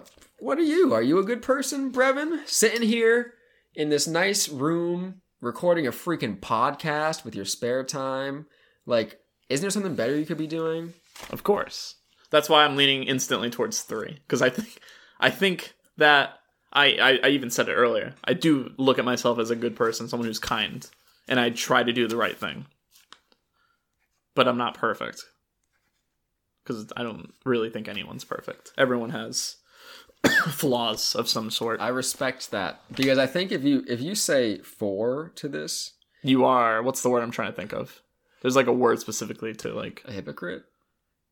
Not really, but that works. Like a self-defeating prophecy? Kind That's of, what I I'm guess. going for. Where like if you say, oh, I'm a good person, then all of a sudden you're allowing yourself to do bad things without thinking about it because you've already identified as a good person. Yeah. Actually, that's a psychological. There's like a phenomenon or like a word for that. I remember. And it's not self-fulfilling prophecy. No. It's like something like moral affirmation or something like that. Where that sounds familiar. Where if I vote for Obama in 2008. And I'm like someone. Let's say I don't want to be too like mean or. I was surprised you went to a political thing instantly. No, but this is actually an example that they gave. Oh, like, okay. Like maybe I get uncomfortable when I see black people around me at the grocery store. Okay. Just to give you an example. But I voted for Obama in 2008. Now, by doing that one token thing, I say I'm not a racist. I wanted a black man as president. And now you're not even thinking about whether or not you're a racist, so you're giving into racist behaviors more often. Like that makes sense. It's like it's actually a lot like what the heck was that? Like some branch of Christianity where you could pay money to the church to excuse sins. Do you know what I'm saying? Oh yeah, I've heard of that before. We learned about that in history class, but. It's like you're saying like, oh, I'm planning on like going to a strip club this weekend. I know that's really immoral, but just take $1,000 and that will clear me of that. Yeah, it's the same idea. Like, except it's even more sinister than that because you can pay $1,000 each week to your church and be like, oh, I'm a really good person. I'm paying and I'm donating and everything. Meanwhile, you're like abusing your children and cheating on your wife, but you're not even thinking about the morality of that because you've already designated yourself as a good person. Because you did the good action, quote unquote. Yeah, exactly. The more I think about it, the more I want to lower my score almost. Really? Yeah, I want to like go again on a 2 because like you have to think about what the definition of good is to everyone. There's no set definition of Do you have to? I don't, but I am, for the sake, I guess, of making it more complicated. Like, there are people who would, like you said, you brought up the thing about, we live in America, a very privileged country. I think a lot of people in, like, a third world country who are dealing with a lot of issues would not look at us as good people because... How can you sit here while the earth is dying? Yeah, exactly. And do nothing. And do nothing about it. Podcast about video games. Yeah. Yeah. I mean, I think about that all the time. I'm like, hey, I'm doing well for myself. I have a job. I'm contributing to society. I'm in a steady relationship. But also, I'm not helping out with all of these disasters. I'm not saving people's lives. I'm not saving people's lives. I'm not fighting... I'm not actively fighting institutional racism or... sexism or anything, There's a lot more I could be doing that would be good. Yeah, but I also think that we can't necessarily always be thinking in those terms because there'd be no end to it, No, there would literally. Everyone would be like...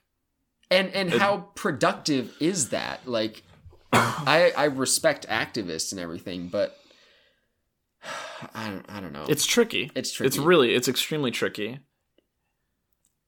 What am I going to give you for a final answer on that one? Jesus. I'll put you down for a 2. Yeah, throw me on a 2. I'll put you down for a 2. I think 3's still going too much. I think I might give myself a 2. I think that's a respectable answer given that we don't really know what good people are and we're always growing and changing. Mm-hmm.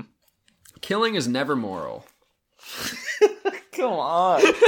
What the hell? Does hell count as a bad word? No. Okay, good. Because I'm going to say it all the time. Say it again. Killing is never moral.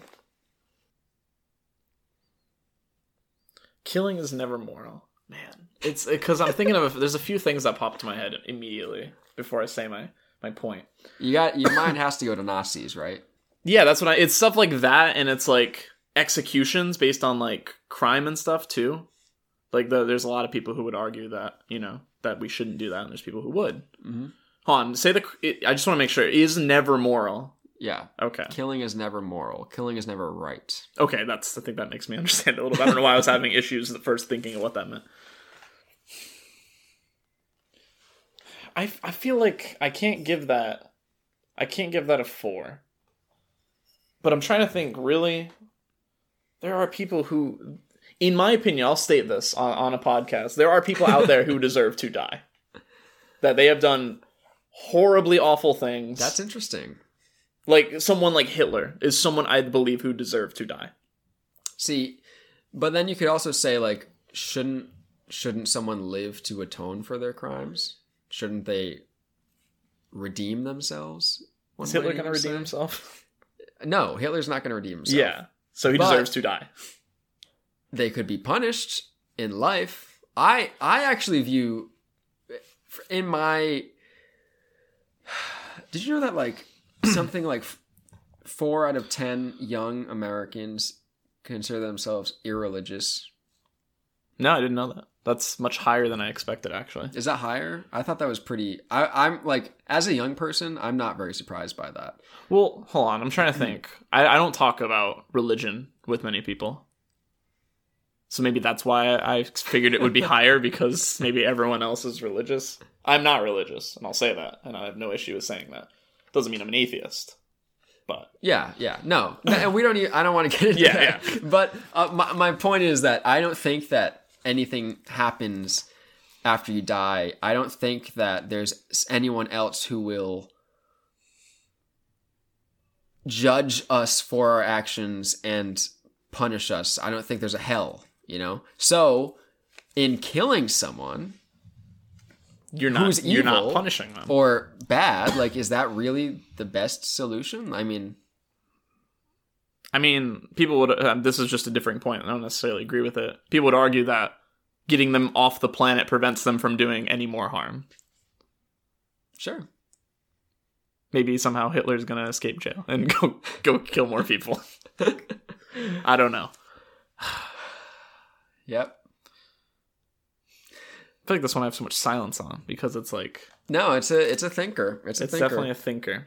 Killing is never moral. And I'm still leaning more towards a 3 on it than anything else. I don't even think neutral. I can't think of many reasons of why someone deserves to die, though. There's only a few very specific things. And it's like very awful genocidal like type things. Do you believe in capital punishment? Do you know what I mean by yeah, that? Can you define it? Like It's what just you mean by it? I know what it is. I've heard of it, but saying that someone has to pay for their crimes. executing convicts. Oh man, that's not an easy question. You're still tossing a hard one at me.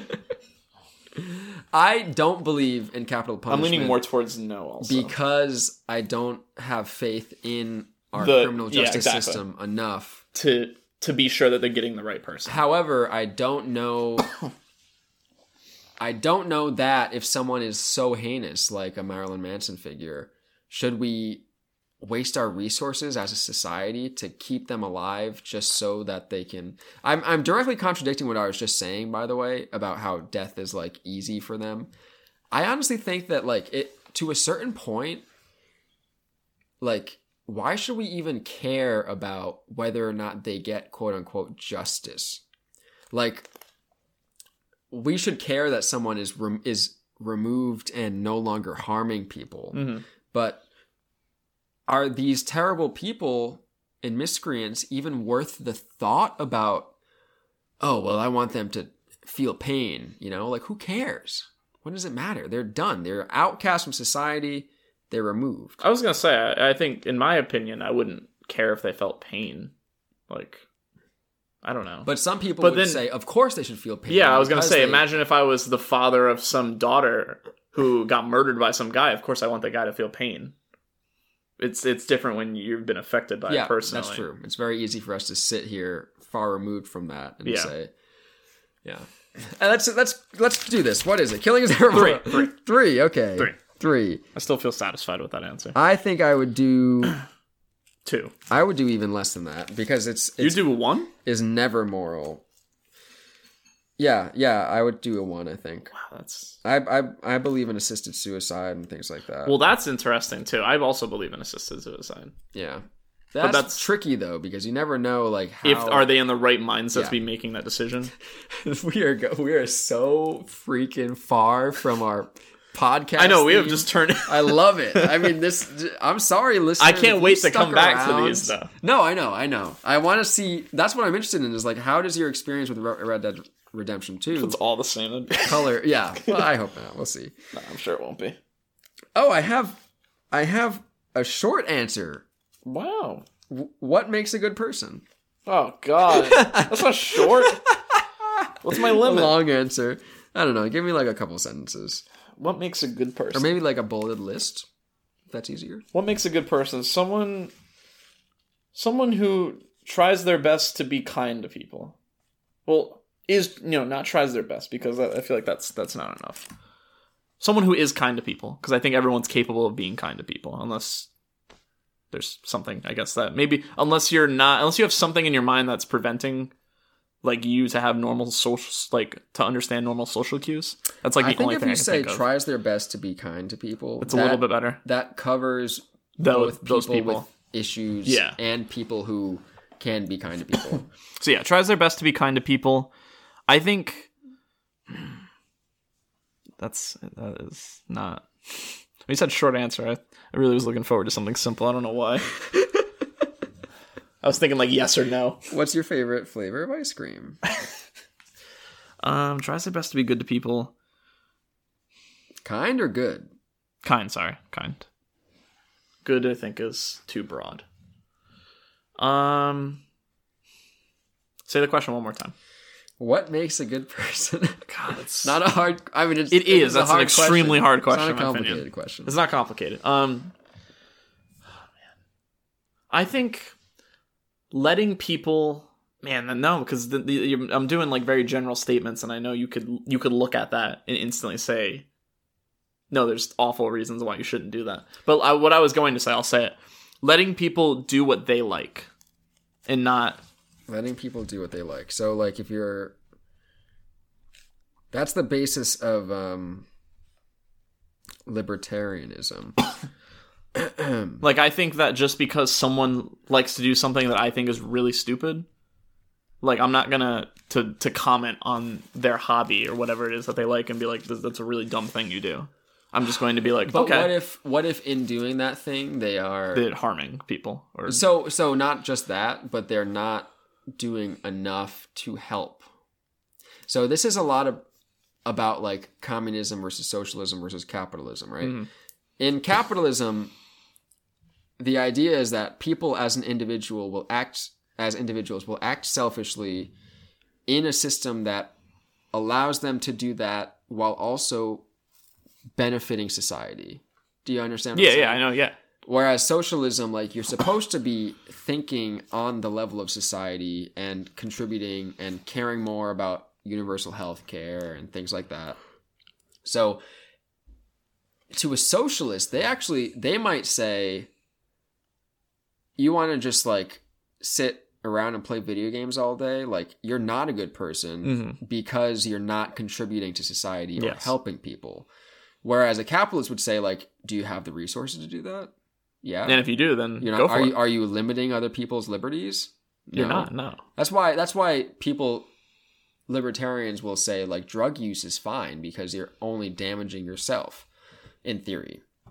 I don't know about a lot of people, but many people think that using drugs should be legalized because it's inherently it's not limiting other people's rights. That's I also have opinions on that whole drug thing too, but I wouldn't be so long.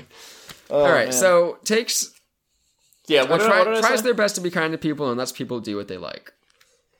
Is that it though? No, there's so much to it, and it's like it's not an easy question because there's so much that makes someone a good person. Yeah.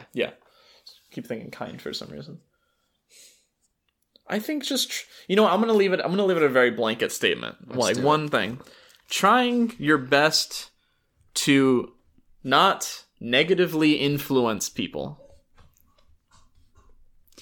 Maybe have a positive impact. Trying your best to have a positive impact on people. That seems dumb. I just removed your double negative. What did I say? You said not have a negative impact on people. Oh yeah, okay. Trying your best to have a positive I'm not impact satisfied with that on answer. people. I think. Can I suggest you say not people, but the world? The world, yeah, that's better. Because I didn't want to say society. It just should be the world. Trying your best. But, man, that's... Because, like, what... then you have to think about, what does that mean, trying your best? Obviously, all of humanity has strived to create systems of ethics and philosophies. Someone that I like is Kant. His fundamental rule... There's, like, a term for it or whatever. But it's... If you take an individual action, right, and you extrapolate that on the scale of society and say, if everyone did this, would society continue to exist? So the classic example is lying, right? If I lie, is it a good thing? Well, let's think about it. If everybody lies, no one knows whether or not anyone's telling the truth. So it's a bad Therefore, society collapses. Yeah. Therefore, lying is bad. Yes. I actually got into an argument with my professor in ethics. Could you believe that, Brevin? I know. Yeah, I was going to say, I am very surprised by that. No, it was because I was talking about prostitution, and I was saying, based on what this guy's saying, prostitution is moral because, I'm selling my body for money, right? If everyone in society sells their body for money, does society collapse? No. It's fine. That's so interesting. So, like, I honestly believe everybody has a price. It might not be monetary, but like, would you have sex with a stranger in order to feed 1,600 people in some foreign third world country? Yeah, why not? Yeah, honestly, yeah, why not? Why are we so stuck up about that? The only thing is, if you have like religious beliefs tied to your sexuality, then that's going to change that answer. That's actually why I think Kant himself thought that prostitution was immoral, was because he viewed, I think, sex outside of marriage as like irreligious and not irreligious, but sacrilege. And I think in his personal view, that would make you like a sinner. And if everyone did that, then everyone would be sinners, and then we wouldn't have society. but that's some garbage. Yeah, if you ask I me. know. I'm kind of if you take I think that's it. I don't need anything else. If everyone does it, does society collapse? No, then that's fine. I'm trying to think of something that could So the interesting example actually with that is drug use. If everyone does heroin, does society collapse? Does not it though? necessarily. Yeah, I was gonna say not necessarily, but I could see it being an issue. Yeah, sort of like Brave New World. Like you remember Brave New World? Is that they do the happy drug? Yeah, the happy. Yeah, as opposed to. Do they do the sad drug? Well, I guess actually there's you could do that. Depressants.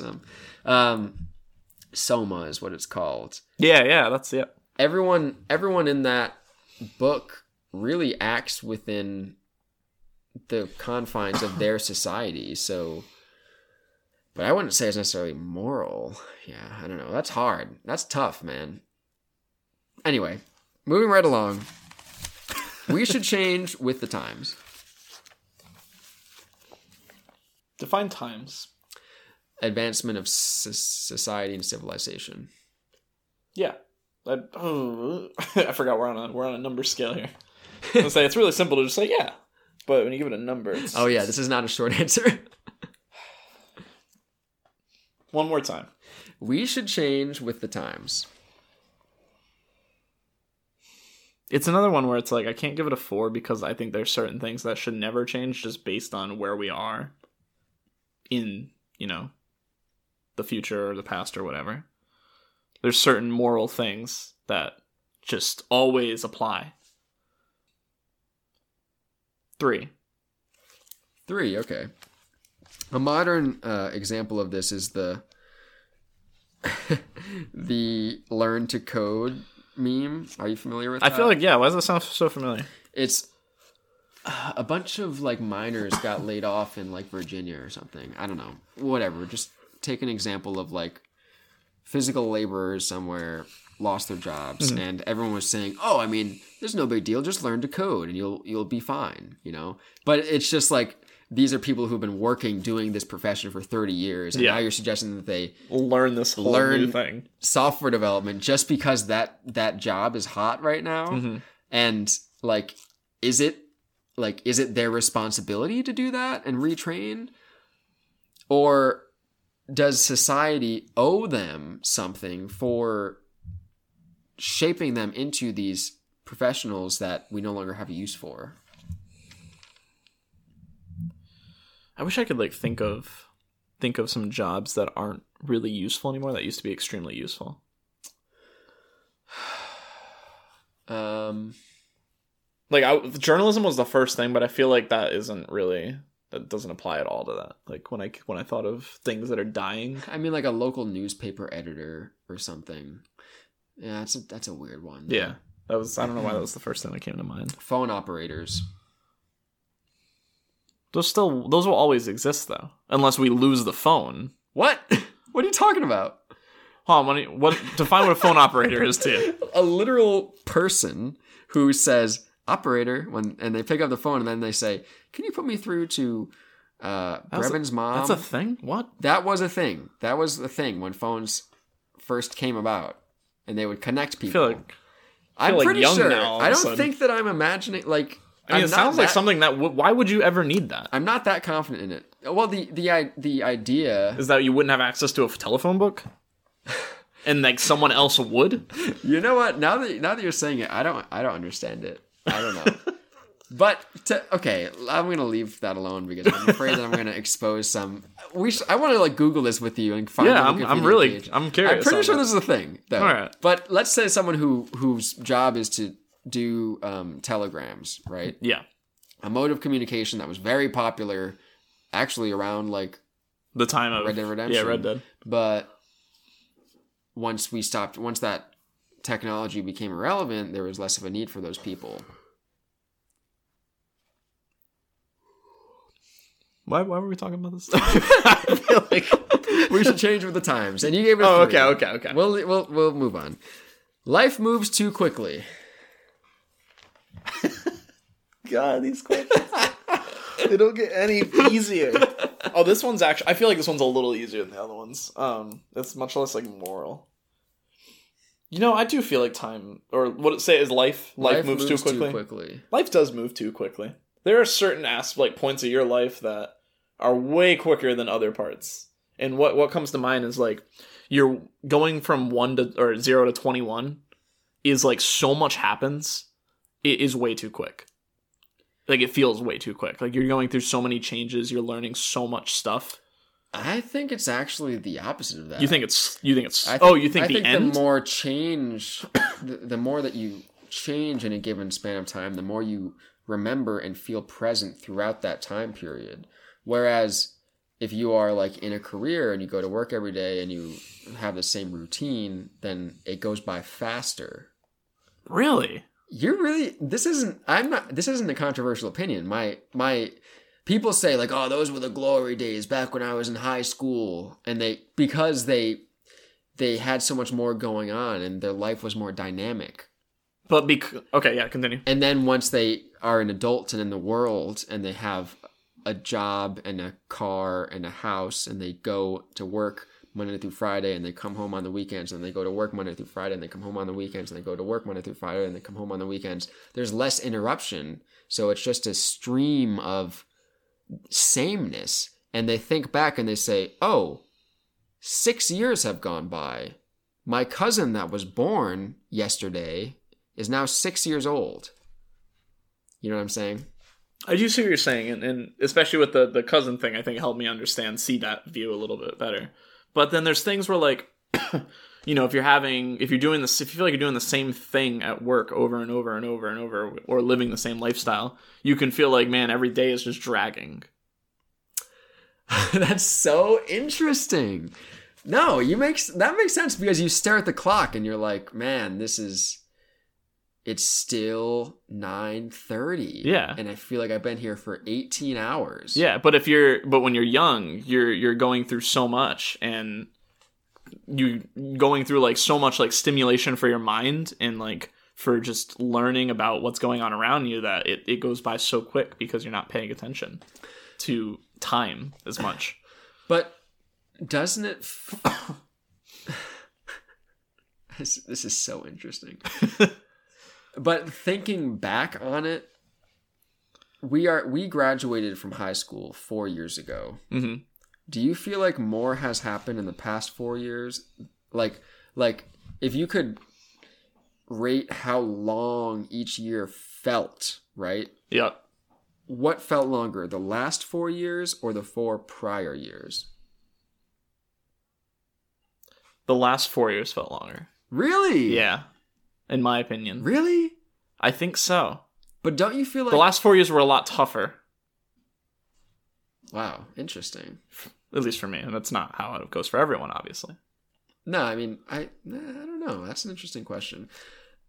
I felt like high school was easy. So you're sort of betraying what I feel like is the classic model for people. They say, like,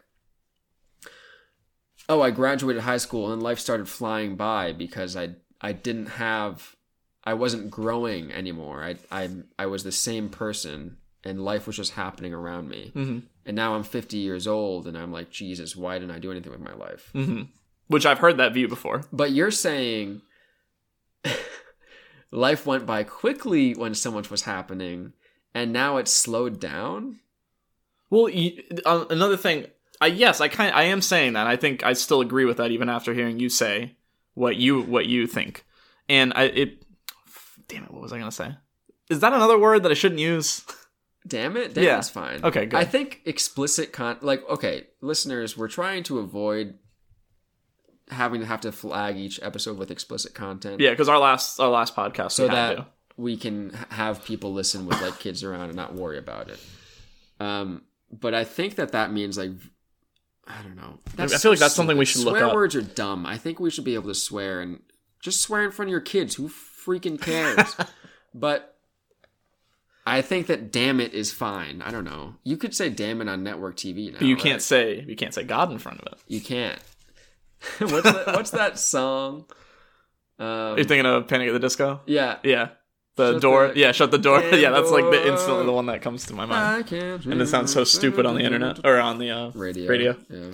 Anyway, what were we talking about before that? Life moves too quickly. How I think that it moves. Oh, I know what I was gonna say. I know exactly what I was gonna say. A lot of people refer to settling down. Yes. Like, and that was what I was gonna talk about. Like when I picture someone settling down, it's like slowing down.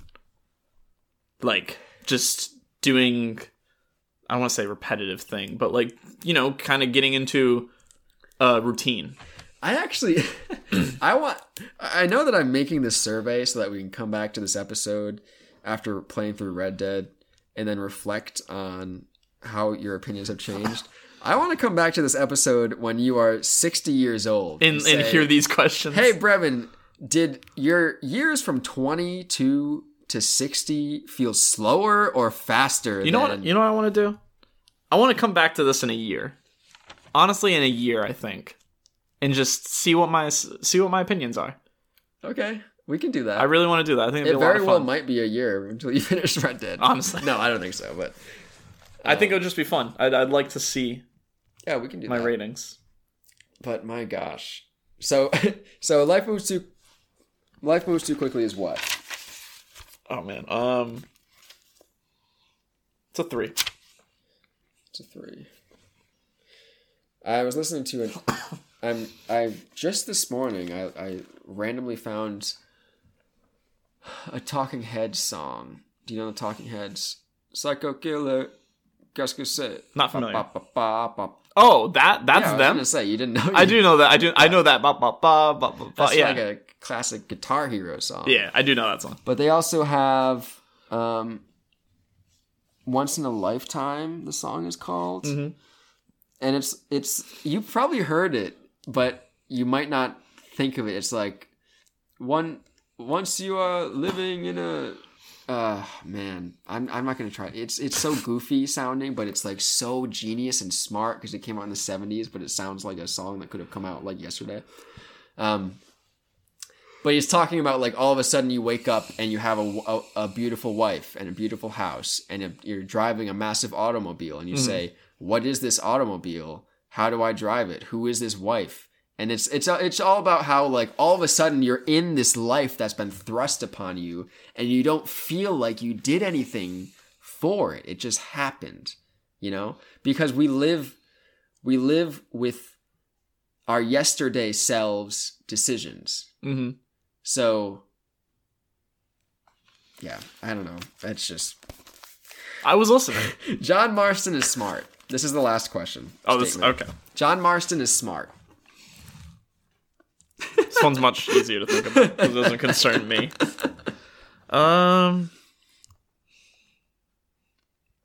Let's see. Let's talk about it before I say something.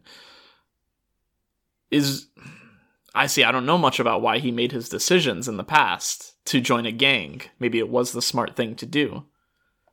You're thinking about joining... I just mean like on a day-to-day... Like his intellect. Oh, okay. You're not Yeah, that. yeah. Okay. Not like, did he make a good choice for himself? No. Because I think that's something that when playing through Red Dead Redemption, or any video game for that matter, you never second guess the intellect of the character that you're playing. You're always sort of thinking like, yeah, okay, that makes sense. Yeah, that makes sense.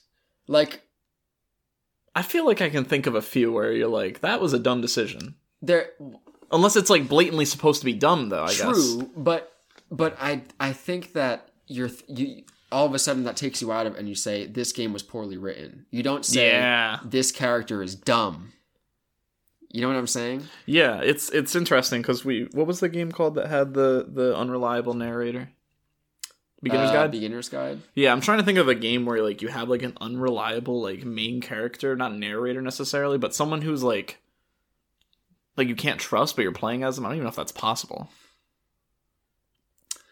It's like very, very tricky. That's a weird thought. We should make that game if we can. Jeez. Has that ever been made? I don't know.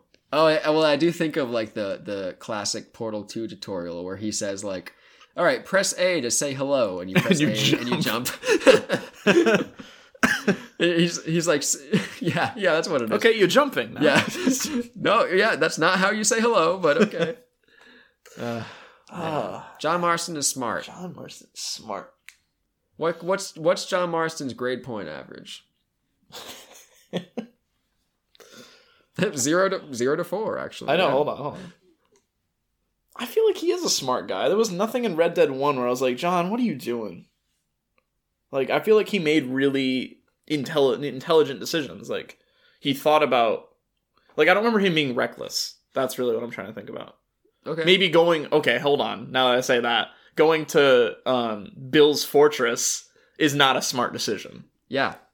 That never was going to work out. And that is being reckless. Getting into a gunfight and getting shot isn't a smart choice, in my opinion. But that's like doing all the gunfights in the game, obviously, is not really a smart decision if you think about it. You could get easily hit by any of those bullets and easily die. You just because it's a video game. To get his wife and kids back. There wasn't like I don't know. Yeah, it's true. That's now we're questioning what smart is.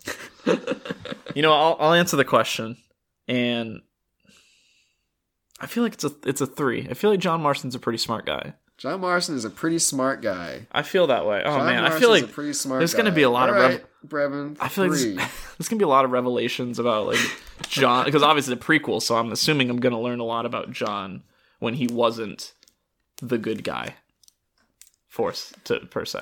I think it's really interesting that you frame it in such a way. Like you assume that the past is like they're all bandits and they're all bad, and now all of a sudden John is good and he's trying to get his family back. Mm-hmm. It's not that simple, obviously. Oh well, you'll see. I mean, I don't know. Maybe it is. Maybe I wish I could start playing tonight.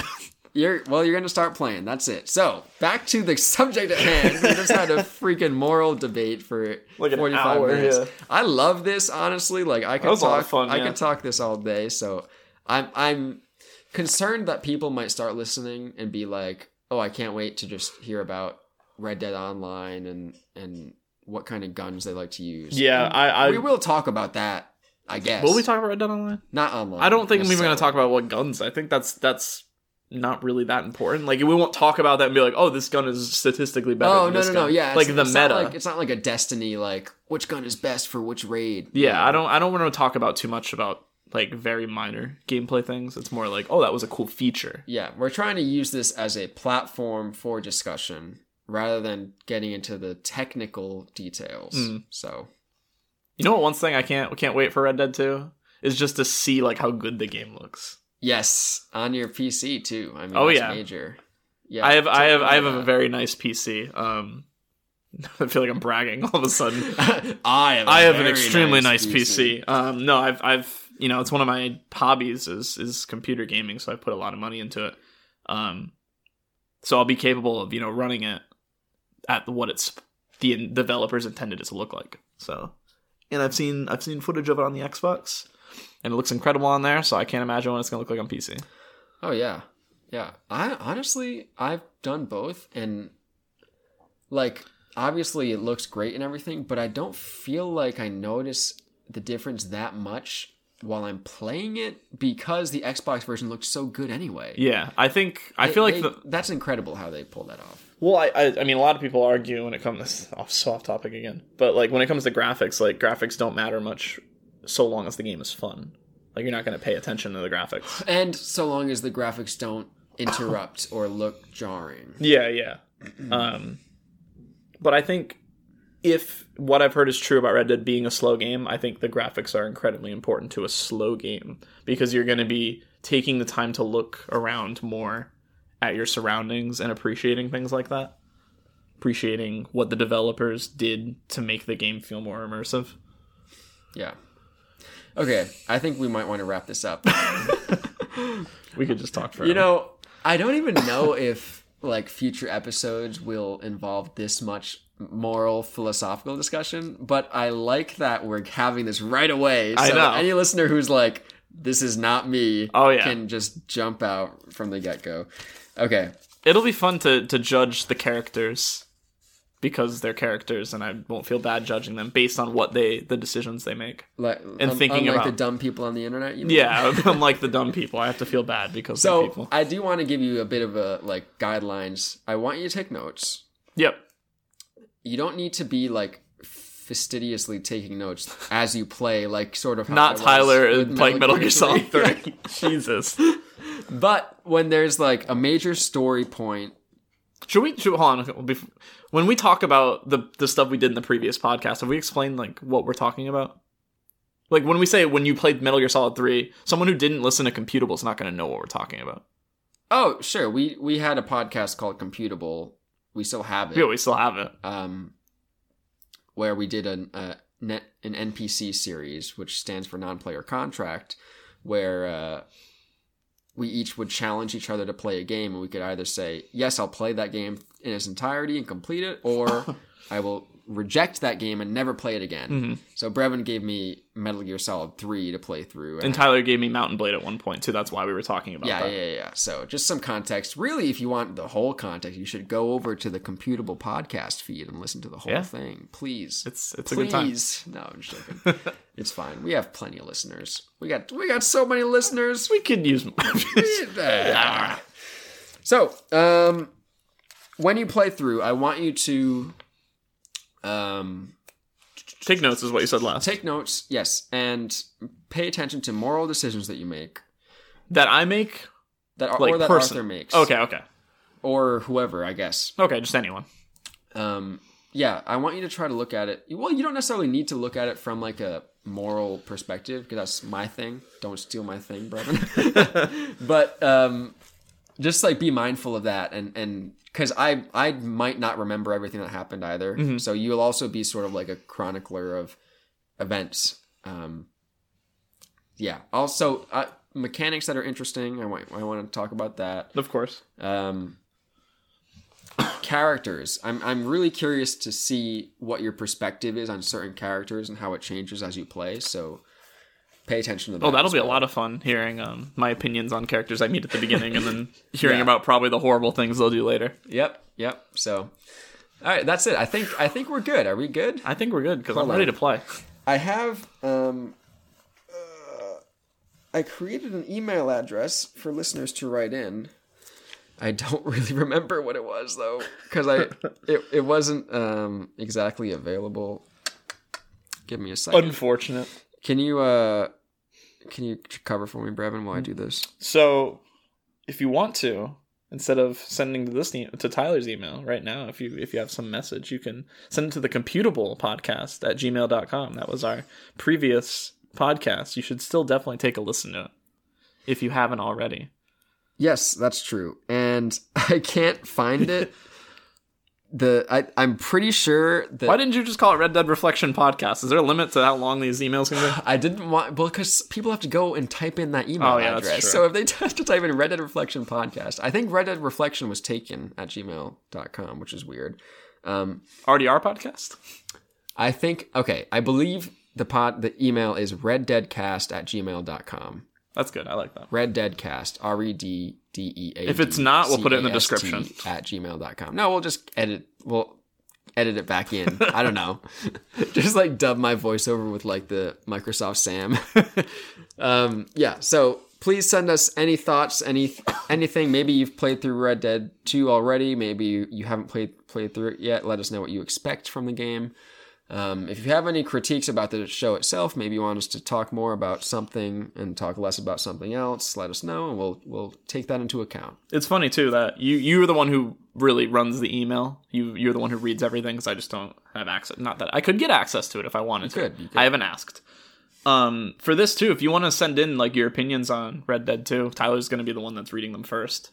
And if you want to talk about anything, so you can do that. You don't need to worry about spoiling anything because I've played the game already. Yeah, so and Tyler will be the one reading them before he reveals to me what you guys are saying. Yeah, so even though we're not, we haven't started playing the game yet, or at any point, you don't need to think like, oh, have they gotten to this part yet so I can email in about it? Yeah. Like, no, don't worry. Because what we could do is at the end, if we have enough emails talking about people's opinions, we can talk about other people's opinions, which would be fun to talk about. Actually, if some specific moment like inspired you or made you angry or something, you can write in about it, and by the time we get to that on the show, I can bring that email up. So that works too. All right, well, that's it, Brevin. Welcome. Wow. We've done our first episode. Feels good to be back. Yes, we've had a long hiatus from podcasting, so I'm happy to be back. Thank you for joining us, listeners, and sticking through to the end. I know it's been a long one. Yeah, it's been a ride. Jesus. It's been a ride. We don't know that every episode will be this long for sure, but we'll see. I think it's a good intro. Yes, I think so too. All right. Thank you for listening. I'm Tyler. And I'm Brevin. This is Red Dead Reflection.